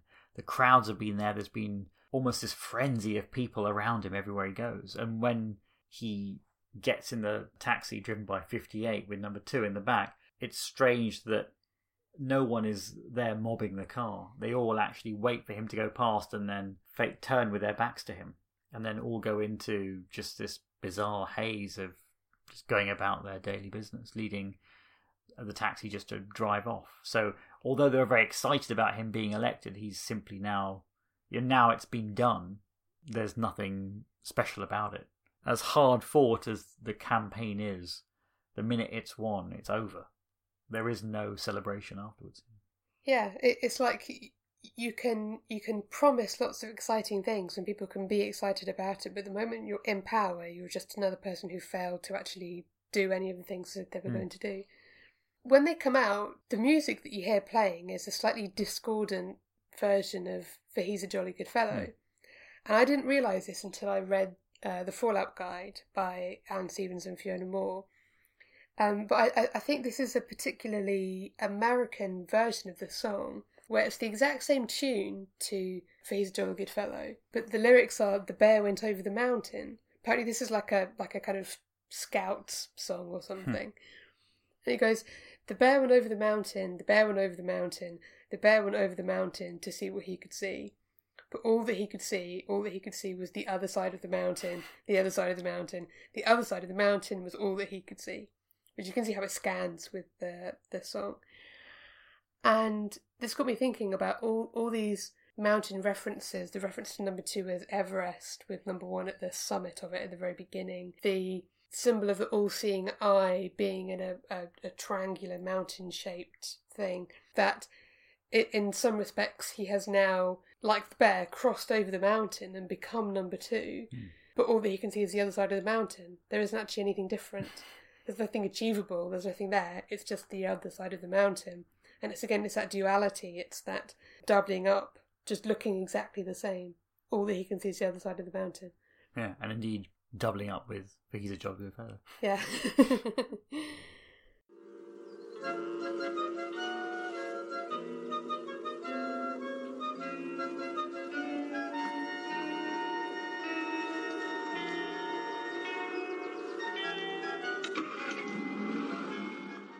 So 2, 6 and 58 all head on up to the Green Dome, where the old number 2 just leaves them to it, really. Doesn't seem to give them any orientation, just sort of leaves them there. And number 6 and 58, they head on into number 2's room and just start pushing buttons and get very excited as chairs come out of the floor and things spin around, and it's like finally being in control of a whizzy computer that you've seen other. It's like they're kind of like giddy doing it, really. But when they are pushing all these buttons and seeing how it affects, like the chairs going up and down, given that there were no instructions, like you say, it's almost suggesting that, once you have power, what do you do with it? You just have a series of, you technically do have the power. You can do all these different things, but it doesn't mean that you do it in a controlled fashion at all. Literally what you've done is you've handed over the means to do things, but that doesn't necessarily translate into anything if it's all itself an artifice as well. Because the fact they've given him the chance to, operate all these buttons, it's not like it's doing loads of things in the village or controlling anything. I'm pretty certain that given that they've engineered the situation to have him in this role, it's not like they're going to leave anything useful for him to actually do. But to give him all these buttons and things, it's literally there to make him think that he is in control, just to drive him to the point where he is sufficiently confused that he does believe that he does have the control physically, because he has these buttons in front of him, but also because he believes that his plan can now be put into place. I can think of a few world leaders who I would like to have a fake panel of buttons put in front of them and just let them play around with those for a while.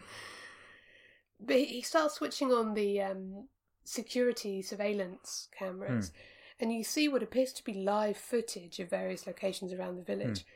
But then you see what seems to be live footage of number 6 himself, somewhere else, wearing the clothes he was wearing in Arrival, his original civilian clothes. Yeah, so if you're still playing the blazer piping drinking game, you get bonus points for having a drink when there's no piping on his blazer. Is it a recording or is it another double? It's strange. He doesn't seem to react to seeing himself. But he is slightly catatonic here anyway. You start to hear the weird kind of doo sound from the truth test again, and all these dots start flying around on the screen, and 58 guides him over to stand in front of the screen and watch them. And it's almost like it's deprogramming him. But then she needs to put in a few slaps at the end in order to get him to wake back up again. Yeah, what do you think about this tick-tick business?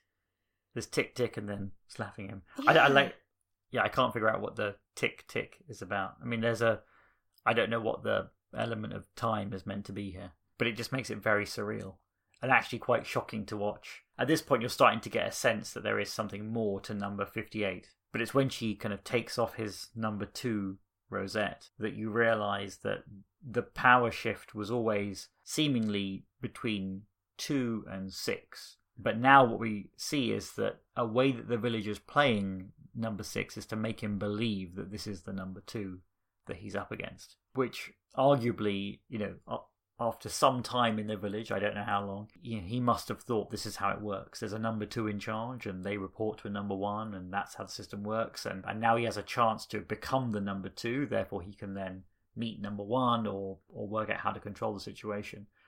What the village is very smart at doing here is to completely subvert what he is most confident of, which undermines him completely. And the fact that they put him through all this, it's strange because it's unclear how much he would have done anyway without this level of brainwashing. He's not stupid. He may have actually played along with it in order to win the election.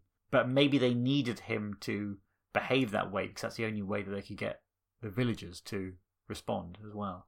If they're equally under some kind of mind control, you would argue that the whole cycle of the electorate and the politician is just deeply entwined. And you need to manipulate both of them to get the outcome that the actual people in control of the village actually want. So when he does snap out of it and he starts shouting through the comm system to the village that everyone is free to go, including the rather implausible statement, "Obey me and be free." It's very Orwellian, that one. Very Dalekian as well. It does sound very Dalek-y. Everyone just carries on going about their daily lives. It's pretty much the same, I think, when most politicians are elected, which is that everyone just gets up the next morning and does the exact same thing they did the day before. In terms of the kind of hierarchy of things that are important in your life at any one time, whatever politicians are doing is normally quite low down, compared with, I've got a job to do, what am I going to eat tomorrow? I've got to sort all this stuff out. I've got all these far more important, urgent, immediate things that I have to deal with in my life to worry about some new politician who's telling me to do something completely disruptive that is going to disrupt everything that I'm doing. People don't like to have their lives turned upside down, even when you're shouting at them to start a revolution, I suppose. Yeah, and the promise that he's giving people of freedom is an illusion. Is it perhaps more of an illusion to him than it is to the villagers? Maybe he truly believes that it is a place that you can be free from, whereas the people in the village have come to accept that it is the prison they exist in. But he's assuming that everybody else wants what he wants. He wants to get out of there. But he's also presuming that at least some people believe that they want freedom as well. I suppose is that the error, that he believes that those who vote for him want the same things that he wants, whereas in reality it's a lot more complicated. Even after everything that's happened, he has no real power. He can't actually get any of them to do anything. As number 2 warned earlier, he doesn't have the experience to manipulate a community like that. You know, if you put a lot of thought into it, you could probably conduct some kind of experiment that would convince everyone in the village that they really wanted to leave, and that they really were all free to go, and that they could all run away. But just shouting it at them over the tannoy isn't going to do anything. You know, do they even believe that he is allowed to say this? Yeah, and the fact that he says, you know, obey me and you can be free, it shows that he has almost also got like a warped perspective on what power in the village actually is. Because power is not the property of an individual in the village. It's the ability to coerce members of that community to do your bidding for you. And he still thinks that he's in an environment which has rules. And they have sold him on the idea of what democracy is in the village. But the term democracy means two very different things from where number 6 is coming from and where the village is coming from. And I think that's fundamentally what this episode might actually be about. It's these terms are used interchangeably for the wrong reasons sometimes.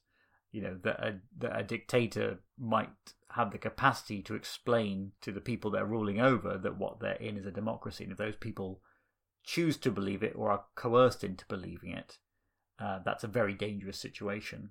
And yet number 6 is trying to engender a revolution, but ultimately he becomes exactly the kind of character who he was fighting against at the beginning. Yeah, I mean, if he's encouraging people to storm the Bastille, we all know what happened in the years that followed the storming of the Bastille as part of the French Revolution, and it was not pretty. Yeah. So, punch-up number 2 of the episode. Boiler-suited lackeys come rising up out of the ground and chase him off so that he stops telling everyone to run away. And weirdly, as he runs out of the room, he goes straight into the cave, which makes no geographic sense whatsoever. There isn't a cave back there. No. But apparently there is a cave back there, and it's a cave in which there's a bunch of dudes in glasses staring at Rover. Yeah, it's very weird. Again, Rover has this weird luminous green glow as well, similar to the colour scheme seen from Rover's point of view on number 6 when he was in the water. It's all very, very weird. And they're just sitting on chairs, just staring at it, and they kind of turn around to say, what are you looking at? And they have a punch-up, and number 6 gets a bit of a kicking, really. And if you watch it now, it seems quite tame compared to most of the stuff that you see on TV, prime time. But at the time that it was aired in the UK, it was on ITV, so there were different ITV regions that were around the country. And some of those regional broadcasters cut some of this fight scene out because they thought that it was too brutal. And it wasn't until the 80s, when it aired on Channel 4, that the fight scene in its entirety was screened in every part of the country, because Channel 4 broadcasted the same thing everywhere. But yeah, in the 60s, even a fight like that, some regional broadcasters thought, oh no, this is a bit strong. You can't have someone being punched that many times. A simpler time. So 6 is taken by 2 of these village goons, village thugs, back up into the main room where number 2 usually resides. And as they hold him up, he looks and he sees number 58 in front of him. And she's now got the number 2 rosette on. And she's wearing like a village number 2 scarf. There's no maid's cap on anymore. For the first time, she no longer speaks this bizarre made-up language. She's speaking in English. So it's clear that there was something going on all the time with number 58. Yeah, she's so good in this. It's such a complete 180 turnaround in an instant from the maid to, you know, the point where her personality starts to turn as she's slapping him, and then now in this bit where she says to him, "Will you never learn? This is only the beginning. Are you ready to talk?" I think she's absolutely brilliant in this. I wish we could have had her as like a number 2 for a whole episode. I think she would have been great. But do you think, in fact, she was the number 2 the whole time? Because is part of the ruse the fact that the Eric Portman number 2, is he actually the number 2, do you think? Or is he part of this game and he's actually working for the number 2, who is 58? So I can't even remember exactly what happened, but there's that scene where number 2 is on the phone during the truth test. Yeah. And he is getting some information from somebody who's telling him not to damage number 6. Oh, now, at that point, is he actually on the phone to number 58? Because she's not there, is she? No. So is number 6 actually thinking the whole time that Eric Portman is number 2? Whereas in reality, the villagers slipped in number 58 to be number 2, who has now become his closest companion. And the fact that she pretends not to speak English means that he's probably also of the belief that she is just somebody who has been brought here. She's been introduced as a mere number 58. He has no opinion of her at all, thinking that she's important. She's never going to say anything which might reveal to him what her true status is. And she's just playing along, just to observe him at close range. Yeah. So number 6 gets taken home on a stretcher. The old number 2, if he ever was number 2, leaves in the helicopter. And the new number 2 says, "Give my regards to the homeland." Yeah. Whatever that might mean. I just love the ambiguity of it. It's just, again, it makes you think, but it doesn't tell you at all, you know, which side the village is on, or if there are sides in the inverted commas traditional context here. But yeah, we have this situation where I think this is probably the first episode where there are essentially 3 number 2s. You have original number 2. We have number 58, who turns out to be number 2. And for a brief period after he wins the election, number 6 is number 2 as well. So yeah, we have 3 number 2s, and I think a startling one in Rachel Herbert as number 2, like you were saying. I mean, she's just fantastic in this episode. Again, there are so many things running through this 50-minute episode. It covers more stuff in that time than many shows do, because it's not just a satire on politics. It's actually quite a serious meditation on the nature of the political system, on democracy, on the utilization of political ideologies to kind of drive the masses to do things. There are some quite barbed comments, even though this was in the late 60s, on the reliability and the quality of the reporting of the media. All these things, I mean, they all are still relevant themes today. As a treatise on the nature of power, it's remarkable how they've gone from having a situation where number 2 is the power in the village to basically showing number 6 that he can become number 2 as well, but it doesn't mean anything. It's, you know, it's the system which is behind everything. It's not a particular figurehead.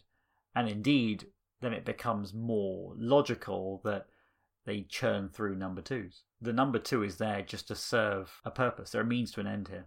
They don't actually have the real authority. And even, you know, that's directly shown in episodes where the number 2 is always on the phone to somebody who is giving him or her an instruction, and indeed often castigating them for their failure to get number 6 to do what they want, or indeed reveal why he resigned. Don't worry. All will be satisfactory in the end. Give my regards to the homeland. So I think we can chalk that one up to a win for the village.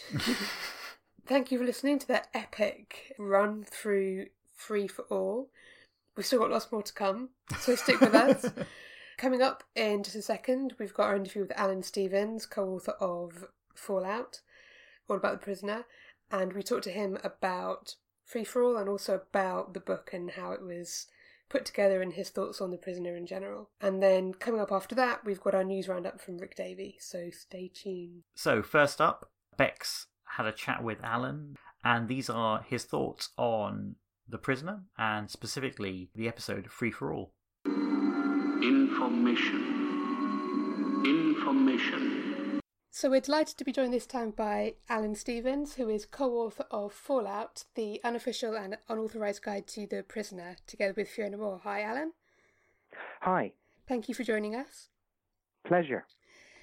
So we've just been talking about the episode Free For All, and it seems like a very prescient time to be looking at this particular episode, an episode about politics, about media manipulation, about brainwashing. There's an awful lot to talk about in this episode. I mean, the political side of it is probably the most obvious aspect. When you first watched the episode, how did it strike you? When I first watched the episode? Yes. I first watched the episode in 1983. Channel 4 were doing a repeat of, I think they were showing it for the first time, but it was a repeat of The Prisoner. And I hadn't seen the show at all before then. I'd heard bits about it and might have even seen a couple of clips, but it was a complete mystery to me, this show was. And how old was I then? I was possibly 1983. I think I was 17 then. So I watched the show. I thought the best way to watch the show was to get drunk because it kind of made more sense that way. And I also tape recorded it as well. I didn't have a video recorder back then, so I would listen to the episode, I'd watch it, and then I'd listen to it. And because I'd listened to it almost directly after I'd watched it, the images were more cemented in my mind. So Free For All, I always liked Free For All, but it was possibly one of the most impenetrable and confusing episodes they did. I remember bringing a friend around once, and we were watching various programs, and I put it on, and he watched it, and at the end of it, he said, "What the hell have I just seen?" he said. So I wouldn't be surprised if a lot of people watch it and get the same, same impression as I did when I was 17 and drunk. We've spoken quite a lot about how The Prisoner remains very socially relevant no matter what decade you seem to be watching it in. Obviously filmed in the late 60s, it was made in an era where there was, so probably for the first time, quite a lot of political satire going on television. What was your take on it in the political climate of the early 80s? I can't really say that I was a politically minded 17-year-old. I wasn't really had any interest or particular knowledge about politics. My mother and father voted Conservative, and the first time I got to vote, I voted Conservative. I certainly wouldn't do that now. So you can see a kind of certain naivete there. I think that The Prisoner as a whole is a series which doesn't have any flags in it. It's not effectively trying to give you a specific message. You could say that it is an analogy or whatever of society, but we don't really know what society is either, do we? So a lot of politicians and punsters and media, they pick out narratives, or which they may just see narratives, and they connect these things together and present it to us as reality. Though, depending on which country it is, it all depends on which narrative they're following or how they interpret a particular narrative. And The Prisoner is a lot like that. You can. I watched this episode, Free For All, on the day Trump was elected, and yes, you could see parallels there. But I'm quite sure that if Hillary had won, then I would see parallels also. It's The Prisoner itself, and also, I mean, this story was, of course, directed by, and also written under pseudonym by Patrick McGowan. But it's a mystery. A secret is something with one answer, and the mystery is something with a number of possible answers, and that's what The Prisoner and Free for All are, I feel. Every time I rewatch the episode, one of the things that strikes me all over again is how surreal and dreamlike quite a lot of it is. It seems like, after the episode, I think a lot about the political satire aspect of it, but then when you go back and watch it again, some of the images, some of the way that the geography of the village seems to move around in ways that don't make any sense, it leaves you slightly baffled about what you've seen, but also slightly baffled about what is really happening in the episode.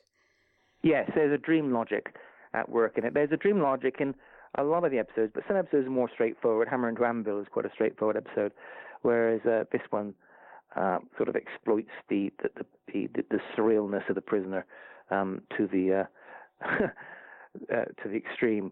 So you've got a piece of a statue playing the drums, and you've got changes in geography, and it is it is a disorientating story.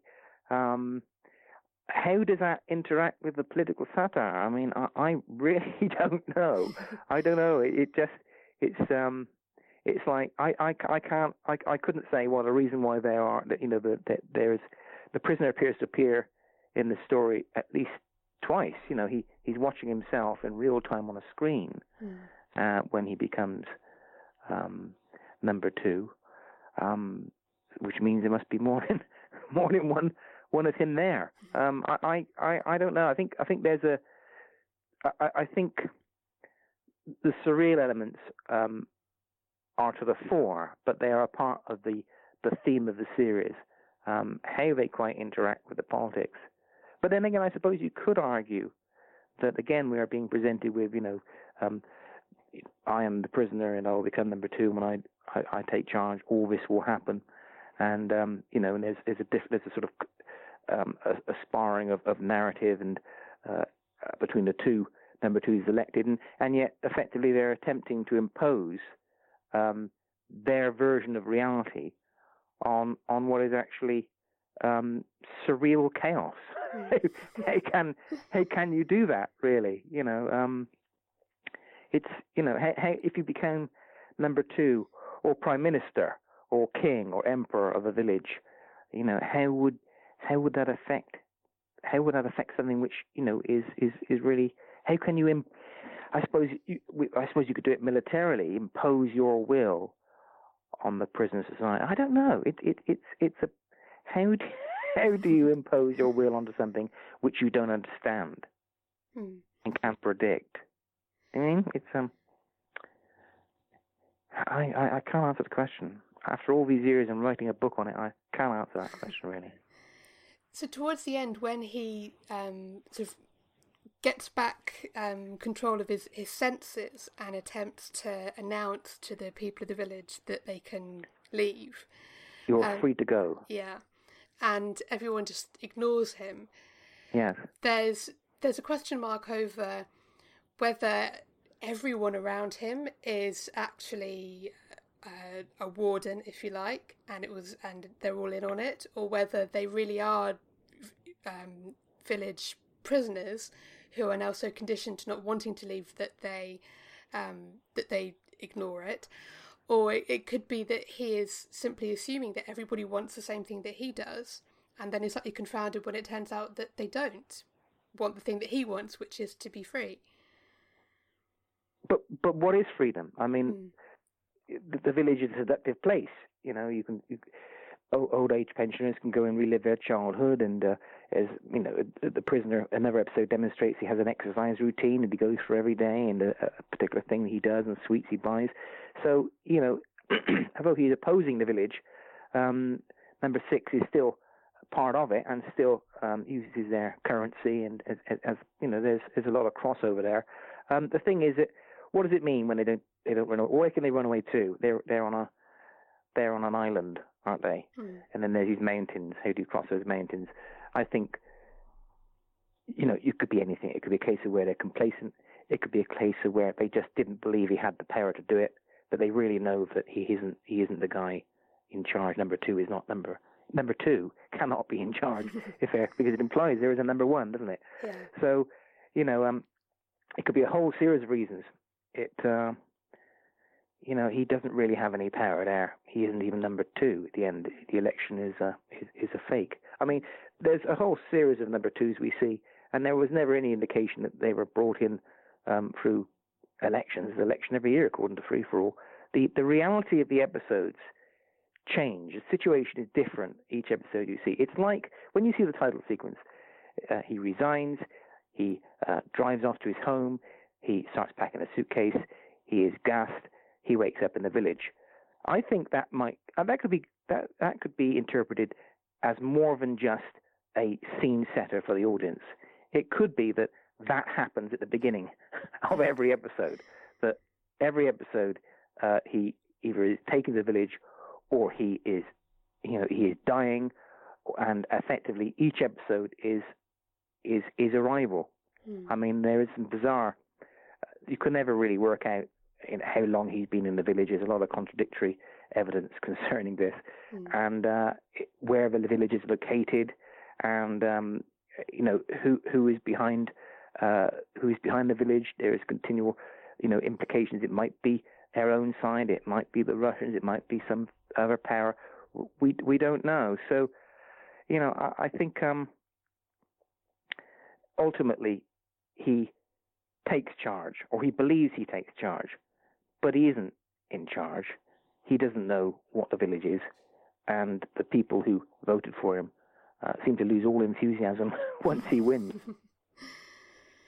Yeah, it's the sense that people are always optimistic about a new politician until they actually have, the appearance of any power, in which case they're just another politician and they don't really like them anyway.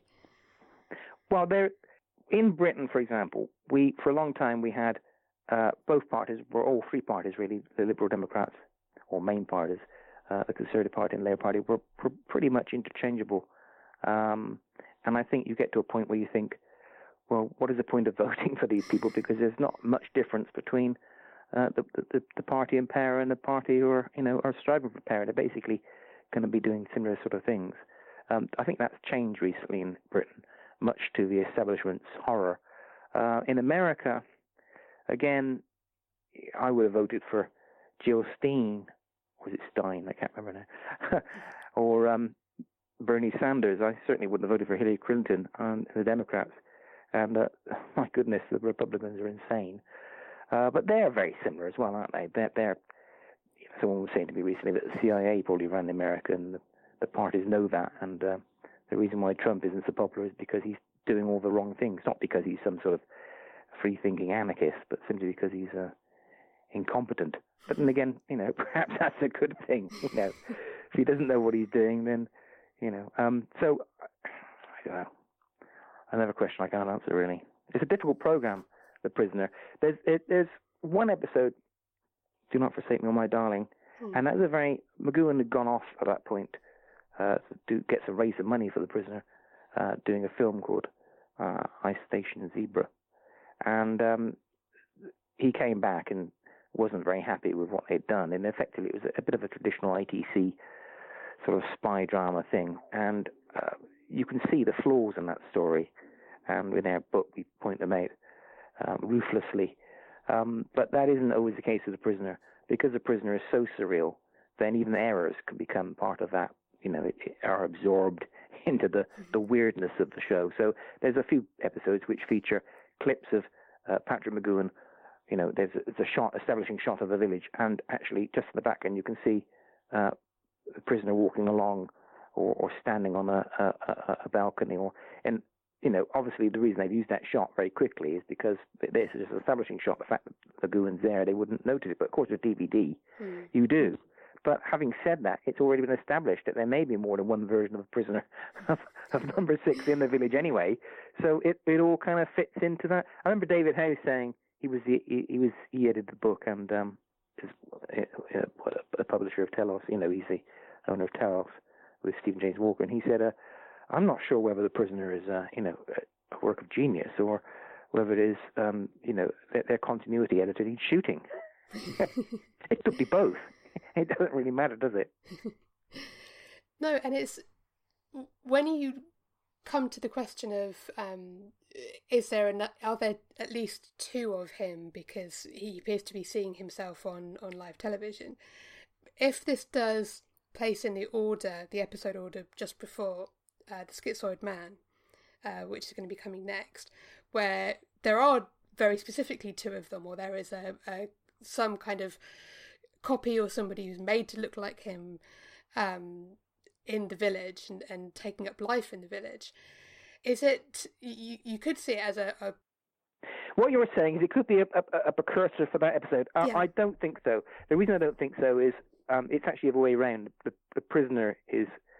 it was a surprise to the prisoner to find someone who was pretending to be the prisoner. Mm. And so for him to have seen on the screen himself would have... He thought, hang on, what am I doing there? But he doesn't. He sees himself on the screen, and he kind of accepts that he's on the screen. Mm. And indeed, he's dressed in the same clothes as he wore in Arrival, which, of course, in Arrival, we are told his clothes are burned, as later proved not to be the case. But so he appears to be, what we see on the screen is like his first day.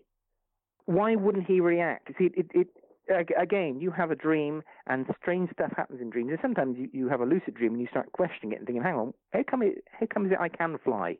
Why doesn't gravity work anymore? Or sometimes you don't question it and weird stuff happens. So if he switches on a monitor and sees himself in real time, either he always knew that he is there, he's kind of observing himself, like it's out taking place inside his head, or he didn't notice it because he was too preoccupied with pressing all the switches and and telling everybody to escape. I don't know. It's just you cannot. If you were writing a straightforward adventure story and you put that in and didn't explain it, it would just it would be sticking like a sore thumb. But within The Prisoner, there is a kind of sense, if you see what I mean, beyond the linear, beyond the he does appear again in The Schizoid Man, this time played by a guy called Curtis. He images of him appear. I mean, there's this board they have, don't they, with the numbers on, number 6 and numbers, and if you look at the numbers, they're all higgledy-piggledy. And again, it's a case of where you have a DVD player. They didn't have a DVD player back in 1967. But I think on there's like a 6B or something. You think, well, so I think this is the only episode that actually has subdivisions. So you have, earlier on, you have two characters, I can't remember the numbers now. What were they? They were 113B, I think, is the photographer. Yeah, 130 and 113B. And those people are exactly the same. They're like clones. And you also have, the prisoner appears to have a subsect of himself as well. So again, perhaps he saw that and thought, oh, there might be a subsect of me here. And then that's what, I don't know. You can come up with a whole series of explanations as to why he saw himself on the screen. But I don't think you could say that there is a direct link between those two episodes. I think that you could put the episodes in any order, really, and they would make a similar sort of sense. I think a friend of mine said he was watching it with his wife in a different order, and I said, well, so you start with Arrival. He said, no, I'm putting Arrival, I'm just picking them up and they go in. So Arrival might be episode 6 or episode 7. And I think probably that's possible, though, because if the prisoner is continually arriving in the village, then you can have Arrival as episode 9. I think you might have a bit of trouble with the final two-parter because there's a direct link between those two episodes. But then again, there wasn't originally. Originally, Once Upon a Time was meant to be the end, the last episode of the first series. And then when Michael Grade said, you're going to end this show, McGoohan then went back and said, well, we've still got this episode which is kind of hanging around, and I will write a part 2 to that. So that's how that came about. So it was, Patrick McGoohan has said that there are 7 episodes. You could throw the rest away, and there are 7 episodes which tell the story. I'm not entirely sure if that's. He's never really specified which of those 7 are, and I think each episode tells a story, and I think I think there are certainly important episodes. The last episode is important. Once Upon a Time is important. A, B, and C. I mean, great episode, but is it important? I don't know. I mean, it's a fantastic episode. But Free for All, being it's written and directed by Patrick McGoohan, probably in Patrick McGoohan's mind would have been one of the 7. There are a number of confusing things about how this episode fits in with the chronology, particularly when number 2 describes number 6 as a sort of new face and that people might not know him yet in the village. But as you say, if you take it as him arriving at the village and every time the credits roll, then that doesn't really matter. No. Well, when they did The Prisoner, this is a common thing. Episode 1 was written, and then they approached a number of writers, and they sent them episode 1 as the template for the series.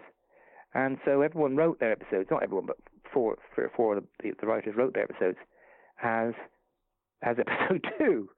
So you've got a kind of 4 episodes. I think Dance of the Dead was one of them. Trans-Big Ben was another one. Checkmate was the 3rd one. I can't remember what the 4th one. But the 4th one was, I can't remember. It's a while ago since I read the book. A while ago since I read the book. It's certainly a long time since we wrote it, Fiona and I. But it could be that Free for All was one of those stories again. It might be down to bad continuity, but more likely, Mark Stein didn't think it was important. It added to the general weirdness of the series. There's a lot of films around that time, like Casino Royale. Casino Royale, the original one, which has got about 4 or 5 James Bond. I think everyone becomes 007 in that film, and it all ends with an explosion and all this stuff. And I think there was, probably because lots of people were doing LSD, and there was a kind of 60s let it all hang out sort of vibe, and an attempt to get away from the quite stifling and authoritarian 50s. There was this explosion of creativity, and also sort of look towards Eastern cultures. And so I think that The Prisoner, on one level, is a product of that, and so really couldn't be created at any other point. But equally, because of its unfathomable nature, that gives it a life beyond the time it was made. It's also made in colour, which is a great help. If you ever watched any of the episodes of Danger Man, you'll see that very well crafted episodes, very well written, very well acted, very well cast, some extraordinarily good scripts, and yet the show is never repeated because I think there's only 2 episodes that were made in colour. It's a great shame, really, because I mean, black and white can be beautiful. I think it's a beautifully made black and white show, but due to prejudice, it very rarely gets shown. Prisoner, of course, was made in colour, and so immediately, people they think, because there's this idea that people will be put off by black and white, but if it's in colour, then it'll get shown, which is great. So there's a surrealness of it. There's the fact that it was made in colour, the fact it was made on 35mm film, which means you can release it on various new formats. You can release it on Blu-ray and all that stuff. So, but it's interesting why the show caught on. I mean, there are probably a whole series of surreal shows out there, but why did this one particularly strike a chord? This is only my opinion, I'm probably wrong. It's probably because when it came out, it was so controversial, and people watched this and thought, well, I'm not really sure what's happening, but I'm sure at the end it'll all be explained. And finally, when the show was over, they looked at this collection of 17 episodes and spent, the next the next 50 years trying to work out how they fit together, what order they go in, what are the main themes of the show, what was Patrick McGoohan trying to do, what was it about, what does it tell us, and that creates dialogue and arguments. And dialogue and arguments are usually what keep programs alive. I think, if you know what it was all about, then you think, oh, that was an interesting mystery book. Closed book, let's find another mystery book. You don't think, I'll go back and read it again. You But if the last page of the book is missing, you think, well, what was that? You know, you might go back again, you might read it again, saying, well, if I can work out, you know, if it was the butler who did it, because I don't know who did it, you know, and that creates something which you then it becomes part of yourself. You're invested in it. You know, you come up with a theory. It isn't just a case of where you're sitting there as a passive member of the audience being told what to think. You're actually going in there and trying to work out how it works. You can make up your own theory, which may be completely different to someone else's theory, but that's good, you know, because that creates dialogue and thought and, you know, and investigation. I mean, you know, I've always been interested in, you know, working out what something is about, but when did I become interested in that? It might have been The Prisoner. It might have been when I was watching it when I was 17 and drinking those beers and thinking, I'm sure after I've drunk another beer, it will all make sense to me. And I'm still thinking that now, though drinking less beer probably. Do you think it's helped that McGoohan was so reluctant to talk much about it, or particularly talk about what his thoughts were behind making it, that's sort of kept that mystery going? Yeah, I think that's right. I think authors make a huge mistake in coming out and saying and explaining it to people. You know, sometimes you can explain minor bits. You can say, oh well, you know, I meant this, or it means this. But if you try and give some sort of Patrick McGoohan going away and writing a book like Fallout about The Prisoner would be a fatal mistake, because that would have meant that people would have said, oh well, it means that then, and they would have just stopped thinking and stopped thinking of that show, and you know, it would have probably killed it. I couldn't do a book like that because I didn't create the series, I didn't write the series, I didn't direct for it. Fiona and I can write a book about The Prisoner and put you know, match things up and you know, tell people what we think is happening. But it can never be the definitive book on The Prisoner because well, I don't think you can pin a show down like that. But equally, you know, I don't think Patrick McGoohan, to be honest, could write a book like that. I think there was, as a writer myself, I remember writing a stage play, and the director came out and said, "What does this mean?" And I thought, I have no idea what that means at all. And he said, well, I said, put it in anyway, because it sounds cool. Anyway, when I was watching the play, I suddenly thought, oh, I know what that means now. And I had to basically mentally go back to when I was writing it and the process of writing it, because, you know, a lot of unconscious thought goes into it. And I think with The Prisoner, there was a lot of unconscious thought going into the show, part of the zeitgeist of the time, part of who Patrick McGoohan was, various productions he'd done in the past. There's elements of Danger Man and various other stuff in there, and I think that, you know, it spurged itself out onto. They directed it, and it appeared on our TV screens, and I think that it's something magical about it. There's something elusive about the show. So I think even McGoohan would think, you know, I think he'd say, I know he was never keen on talking about it, and that could be partly because he didn't know what to say about it.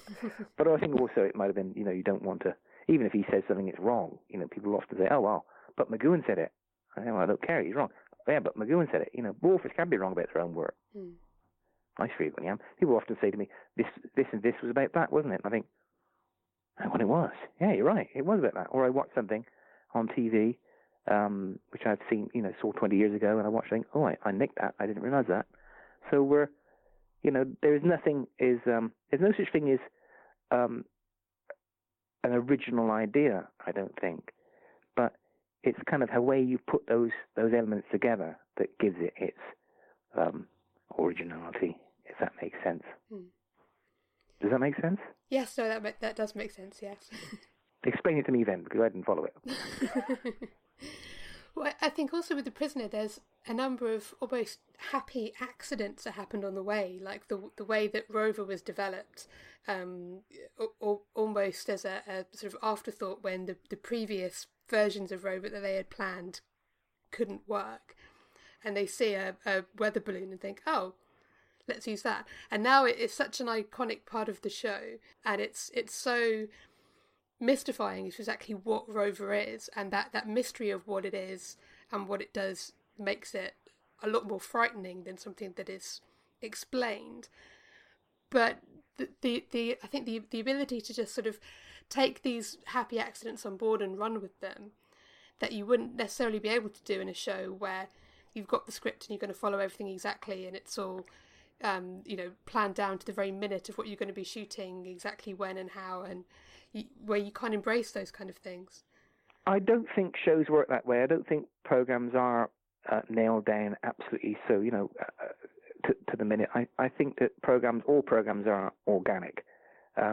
Sometimes changes are forced on a series, especially TV shows, are forced on a series because an actor has died or has decided they don't want to do this show anymore.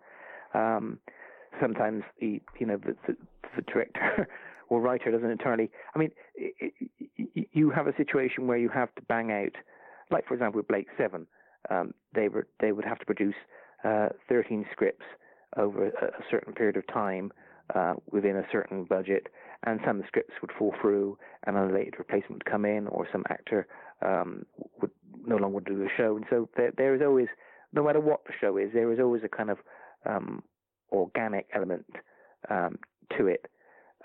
I suppose if you had a book and you used that book as the basis of your 13 parts or whatever, then I suppose it's slightly more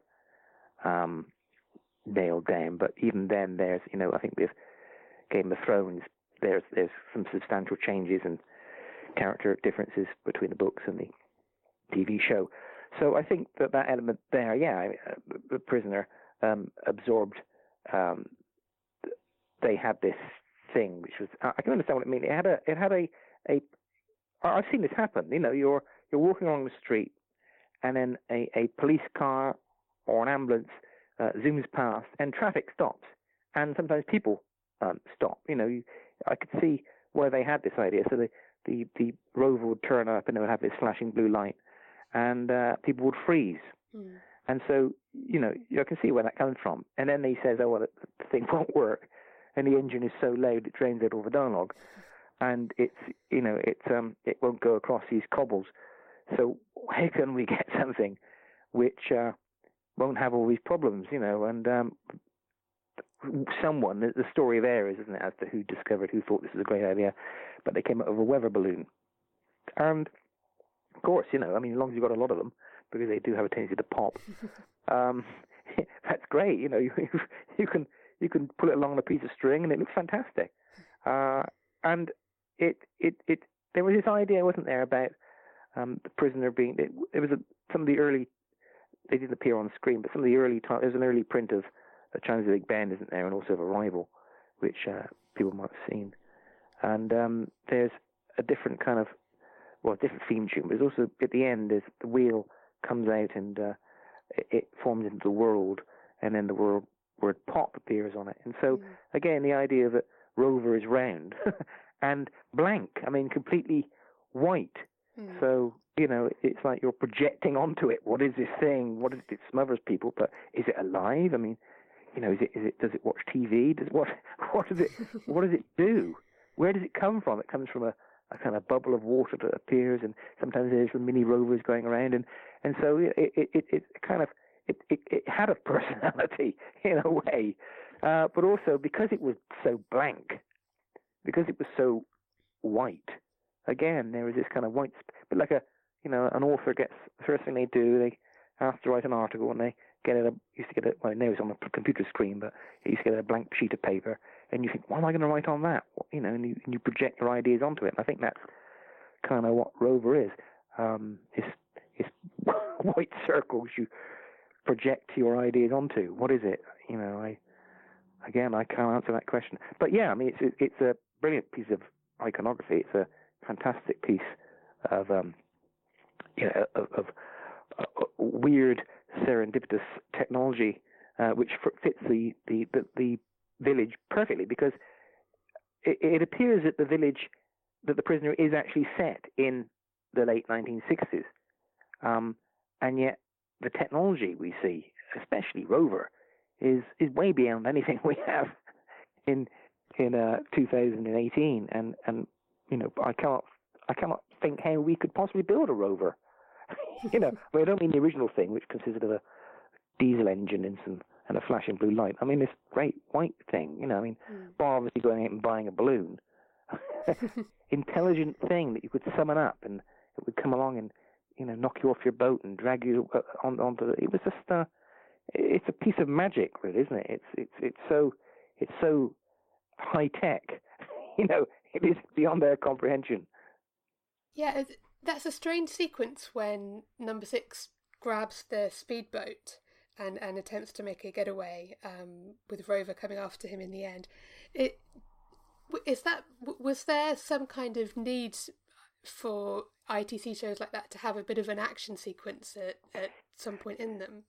Yeah, if you watch when you watch Danger Man, there is always a spectacular fight. Sometimes there's two spectacular fights, but there's always at least one. And Magoon was a very physical actor. He was he really threw himself into it. There are some fights you see on Danger Man, you think, oh my God, that was that must have hurt the stuntman, throwing people over balconies, and it's credible stunt work. And this also, a lot of people who cross over from Danger Man went on to The Prisoner, and I think there was built into the kind of ITC format that there has to be a speedboat chase or a significant punch up or one of these action elements. So I think it's there because it's part of the format. It's there.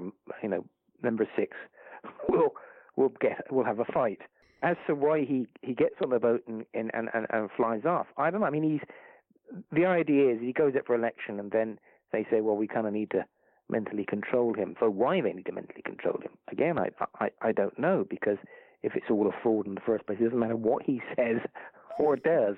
If all the people he's seeing are effectively just, it would for this episode, wardens or puppets, what does it matter what he says or does? What is it?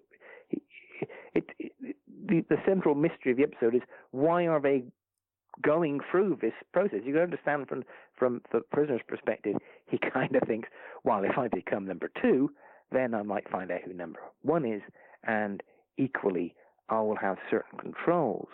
I will have access to power, so I can understand his point of view.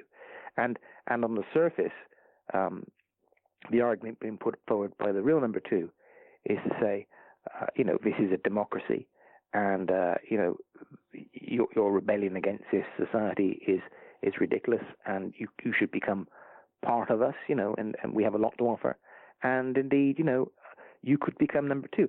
So on the surface, the arguments make perfect sense, but if you drill down underneath the surface, it doesn't make any sense. If it's a fiction, if he has no power, why mentally condition him? Why offer him this in the first place? Effectively, it is against.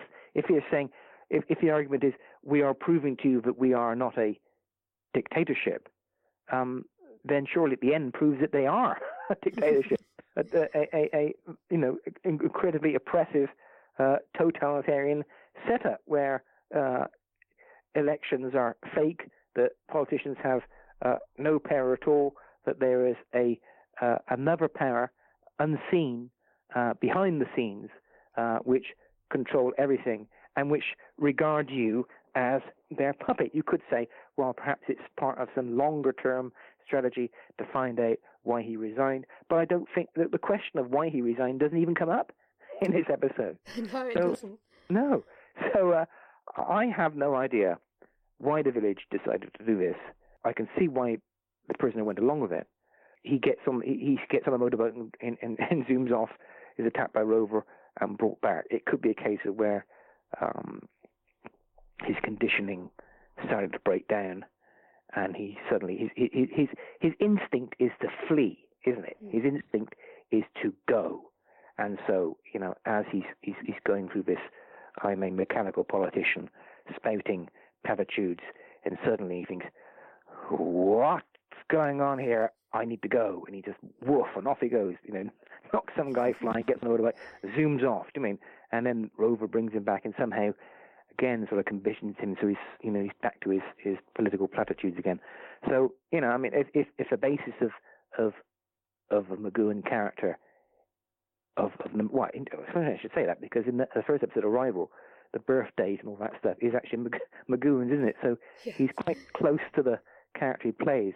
So but if there is he wants to be free, whatever that means, because he is a product of society, even if he's outside the village. If he wants to be free, then that was a kind of an expression of it. Perhaps that was his absolute core to escape. He escapes. He's part of the structure of the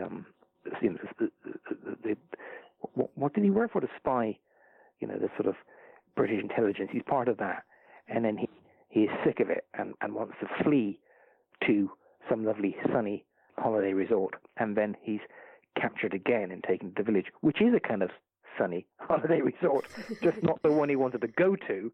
And then he tries to flee. I'll go to the moon. I'll go, over the mountains. I'll get away from this place. But where he is fleeing to, I don't know. I don't think there is here's the place. If actually the entire series takes place inside the mind of a guy who is dying, then he can't flee, can he?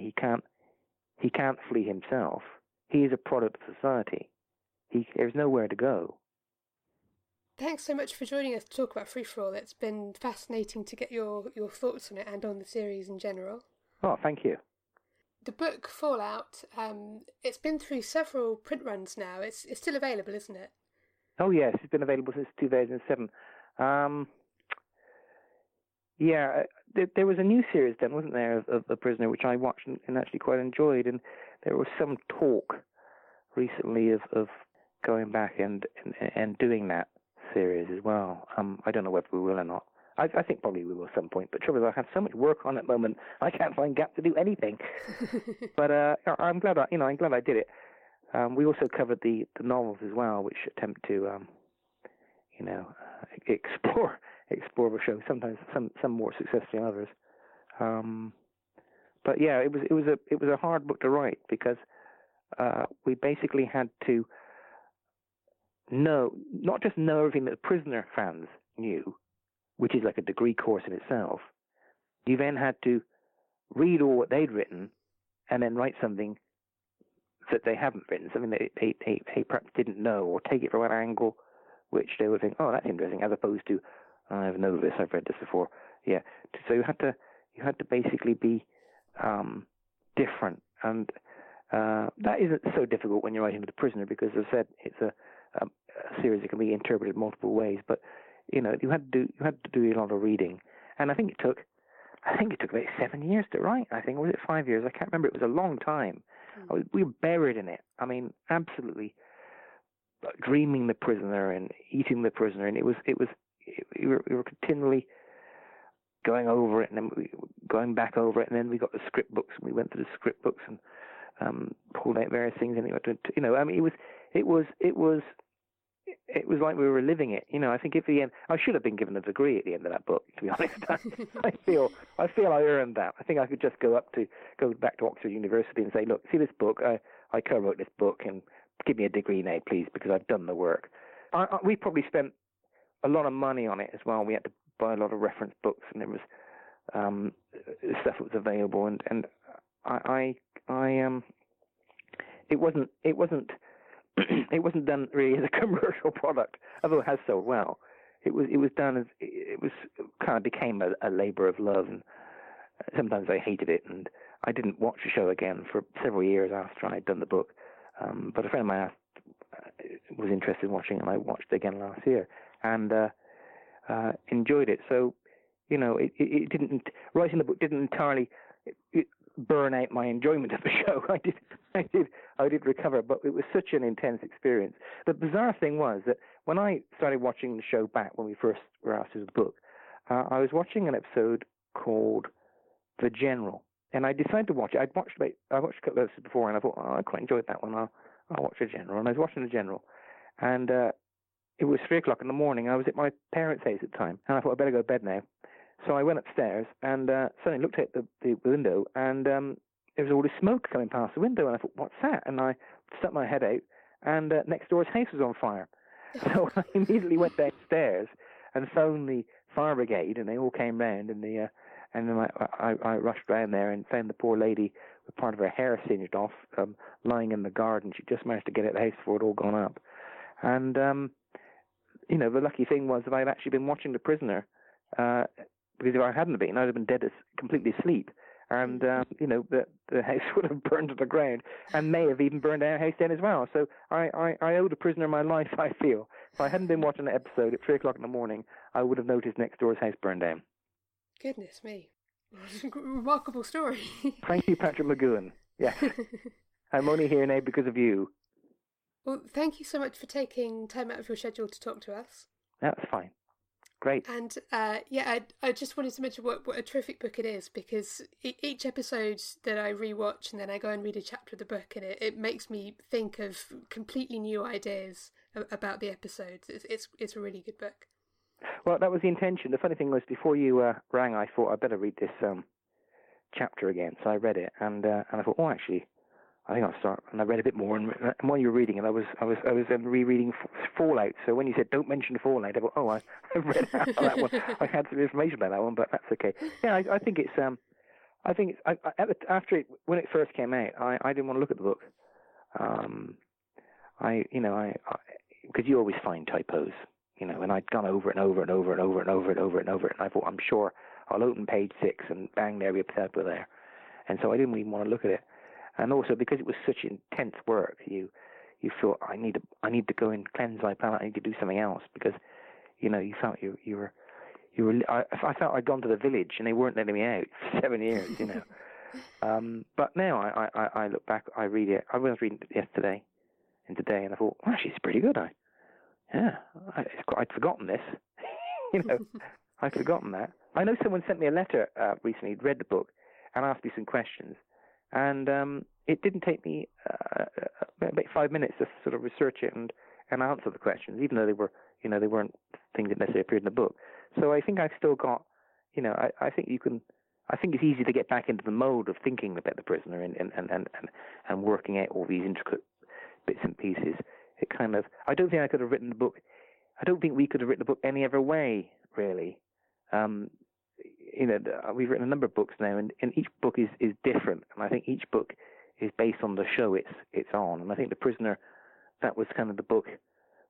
I don't think I could. I don't think I could rewrite it and make it, any different, really. I think I'd just write the same damn book again. Perhaps with less typos. I don't know. Probably more typos, probably. You get more lax as you get older. Yeah. Well, thanks very much again for joining us. Okay. It's a pleasure talking to you, and thank you. Be seeing you. Be seeing you. Information. Thanks again to Alan for joining us. It was great talking to him all about The Prisoner. Yeah, and if you're interested, his co-author Fiona Moore, she was in one of our 50th anniversary episodes last year discussing The Prisoner, and I think hopefully she'll be returning for an episode later in our own Tally-Ho podcast series to discuss the episode Dance of the Dead. Yes, and as we discussed in our chat, Fallout is still available. It's on its umpteenth printing now, I think. Because it's been a very popular book. It's a really interesting book if you're interested in diving more into The Prisoner. It's got chapters on every episode. It's got chapters on episode orders. It's got everything that you could want to get yourself lost in. Yeah, and it's not just a straightforward episode guide, which is what really makes it stick out. Alan and Fiona have some really insightful views on what some of the underlying themes of the episodes are. And it's one of those things. It's a bit like our podcast, I suppose. It's kind of a deep dive into things related to the episodes and the tangents that spring up from it as well. But Alan and Fiona probably do it a bit more coherently than we do. And we're on the home stretch now, so not that much longer. Here's Rick Davey with the latest news from the world of The Prisoner. This is Rick Davey of the Unmutual website at www.theunmutual.co.uk with all the latest news from the world of The Prisoner. Titan Comics have announced further editions of their forthcoming The Prisoner comic series, which can be pre-ordered or subscribed to via the Forbidden Planet website. A diamond edition cover variant will be available, which will include artwork from Vice Press. This artwork was originally released as a 50th anniversary poster in 2017. To coincide with the comic's release, Vice Press are reissuing remaining variants of the poster for sale. In other news, In My Mind, the 2017 documentary from Chris Rodley, is now available to stream in territories where the DVD and Blu-ray is not readily available, including Germany and the United States. For more details, visit the network website at networkonair.com. The Tally-Ho special podcast interviews with Chris are still available to download. Fans of Fenella Fielding will be pleased to hear that in addition to her memoirs readings events taking place this year, on Sunday, April the 15th, she will be appearing in Just a Little Murder at the Museum of Comedy in London. Visit fenellafielding.com for details. And finally, Coit Media Limited are having a spring sale which ends on the 1st of April. Many titles are being offered at up to 60% off, including Eric Marvel's Cutting Edge memoirs, Brian Gorman's Everyman audio CD, the documentary Red Reflections, and other titles. That's it from me. Join me again on the next Tally-Ho podcast for all the latest news from the world of The Prisoner. Be seeing you. We made it! We made it to the end. We keep promising they're going to get shorter and they get longer. Yes, we'd like to thank Rick for giving us his news roundup from the world of The Prisoner. It's fantastic that a show as old as The Prisoner is still provoking so much debate and so much new stuff is always happening with the show. And yeah, we look forward to those every week. Yeah.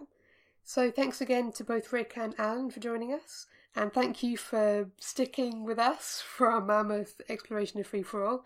Let us know your thoughts on the episode. You can drop us a line on Twitter at TFCAA or on Facebook if you're still using that. Or on the website timeforcakesandale.com. You can leave us a comment. Let us know what you think about the episode. If you've got any thoughts about Free For All, if it's a particular favourite episode of yours. Yep, so we're going to be back in 2 weeks with an episode all about a real classic episode of The Prisoner, Schizoid Man. And preempting the fact that it's going to be another mammoth episode, we really think you should subscribe to the podcast and get that episode when it comes out, because our special guest for that episode is the wonderful Jane Merrow, who appeared in the episode itself, and she joined us for a chat recently to talk about her work on the show and also her career since. Yes, so Jane's had a long career in film and television, both in Britain and in the US, and she's still doing really interesting things now. So we had a really fascinating chat with her about her experience of working on The Prisoner with Patrick McGoohan and about everything that she's done since then. So do tune in for that next time. Yeah, but we have gone on way too long. Yeah, I'd promise that we'd keep these shorter, but I'd be lying. We'd like to thank you all for listening. Thank you for everyone who's getting in touch at the moment and telling us how much you're liking the podcast. If you get the chance, please, if you go to iTunes or use iTunes to get the podcast, please drop us a review there and let us know about it. It's really great. It kind of gets the word out about the podcast. And it's nice to know that people are listening and enjoying the episodes as well. But for now, from the Tally-Ho, Light Zona.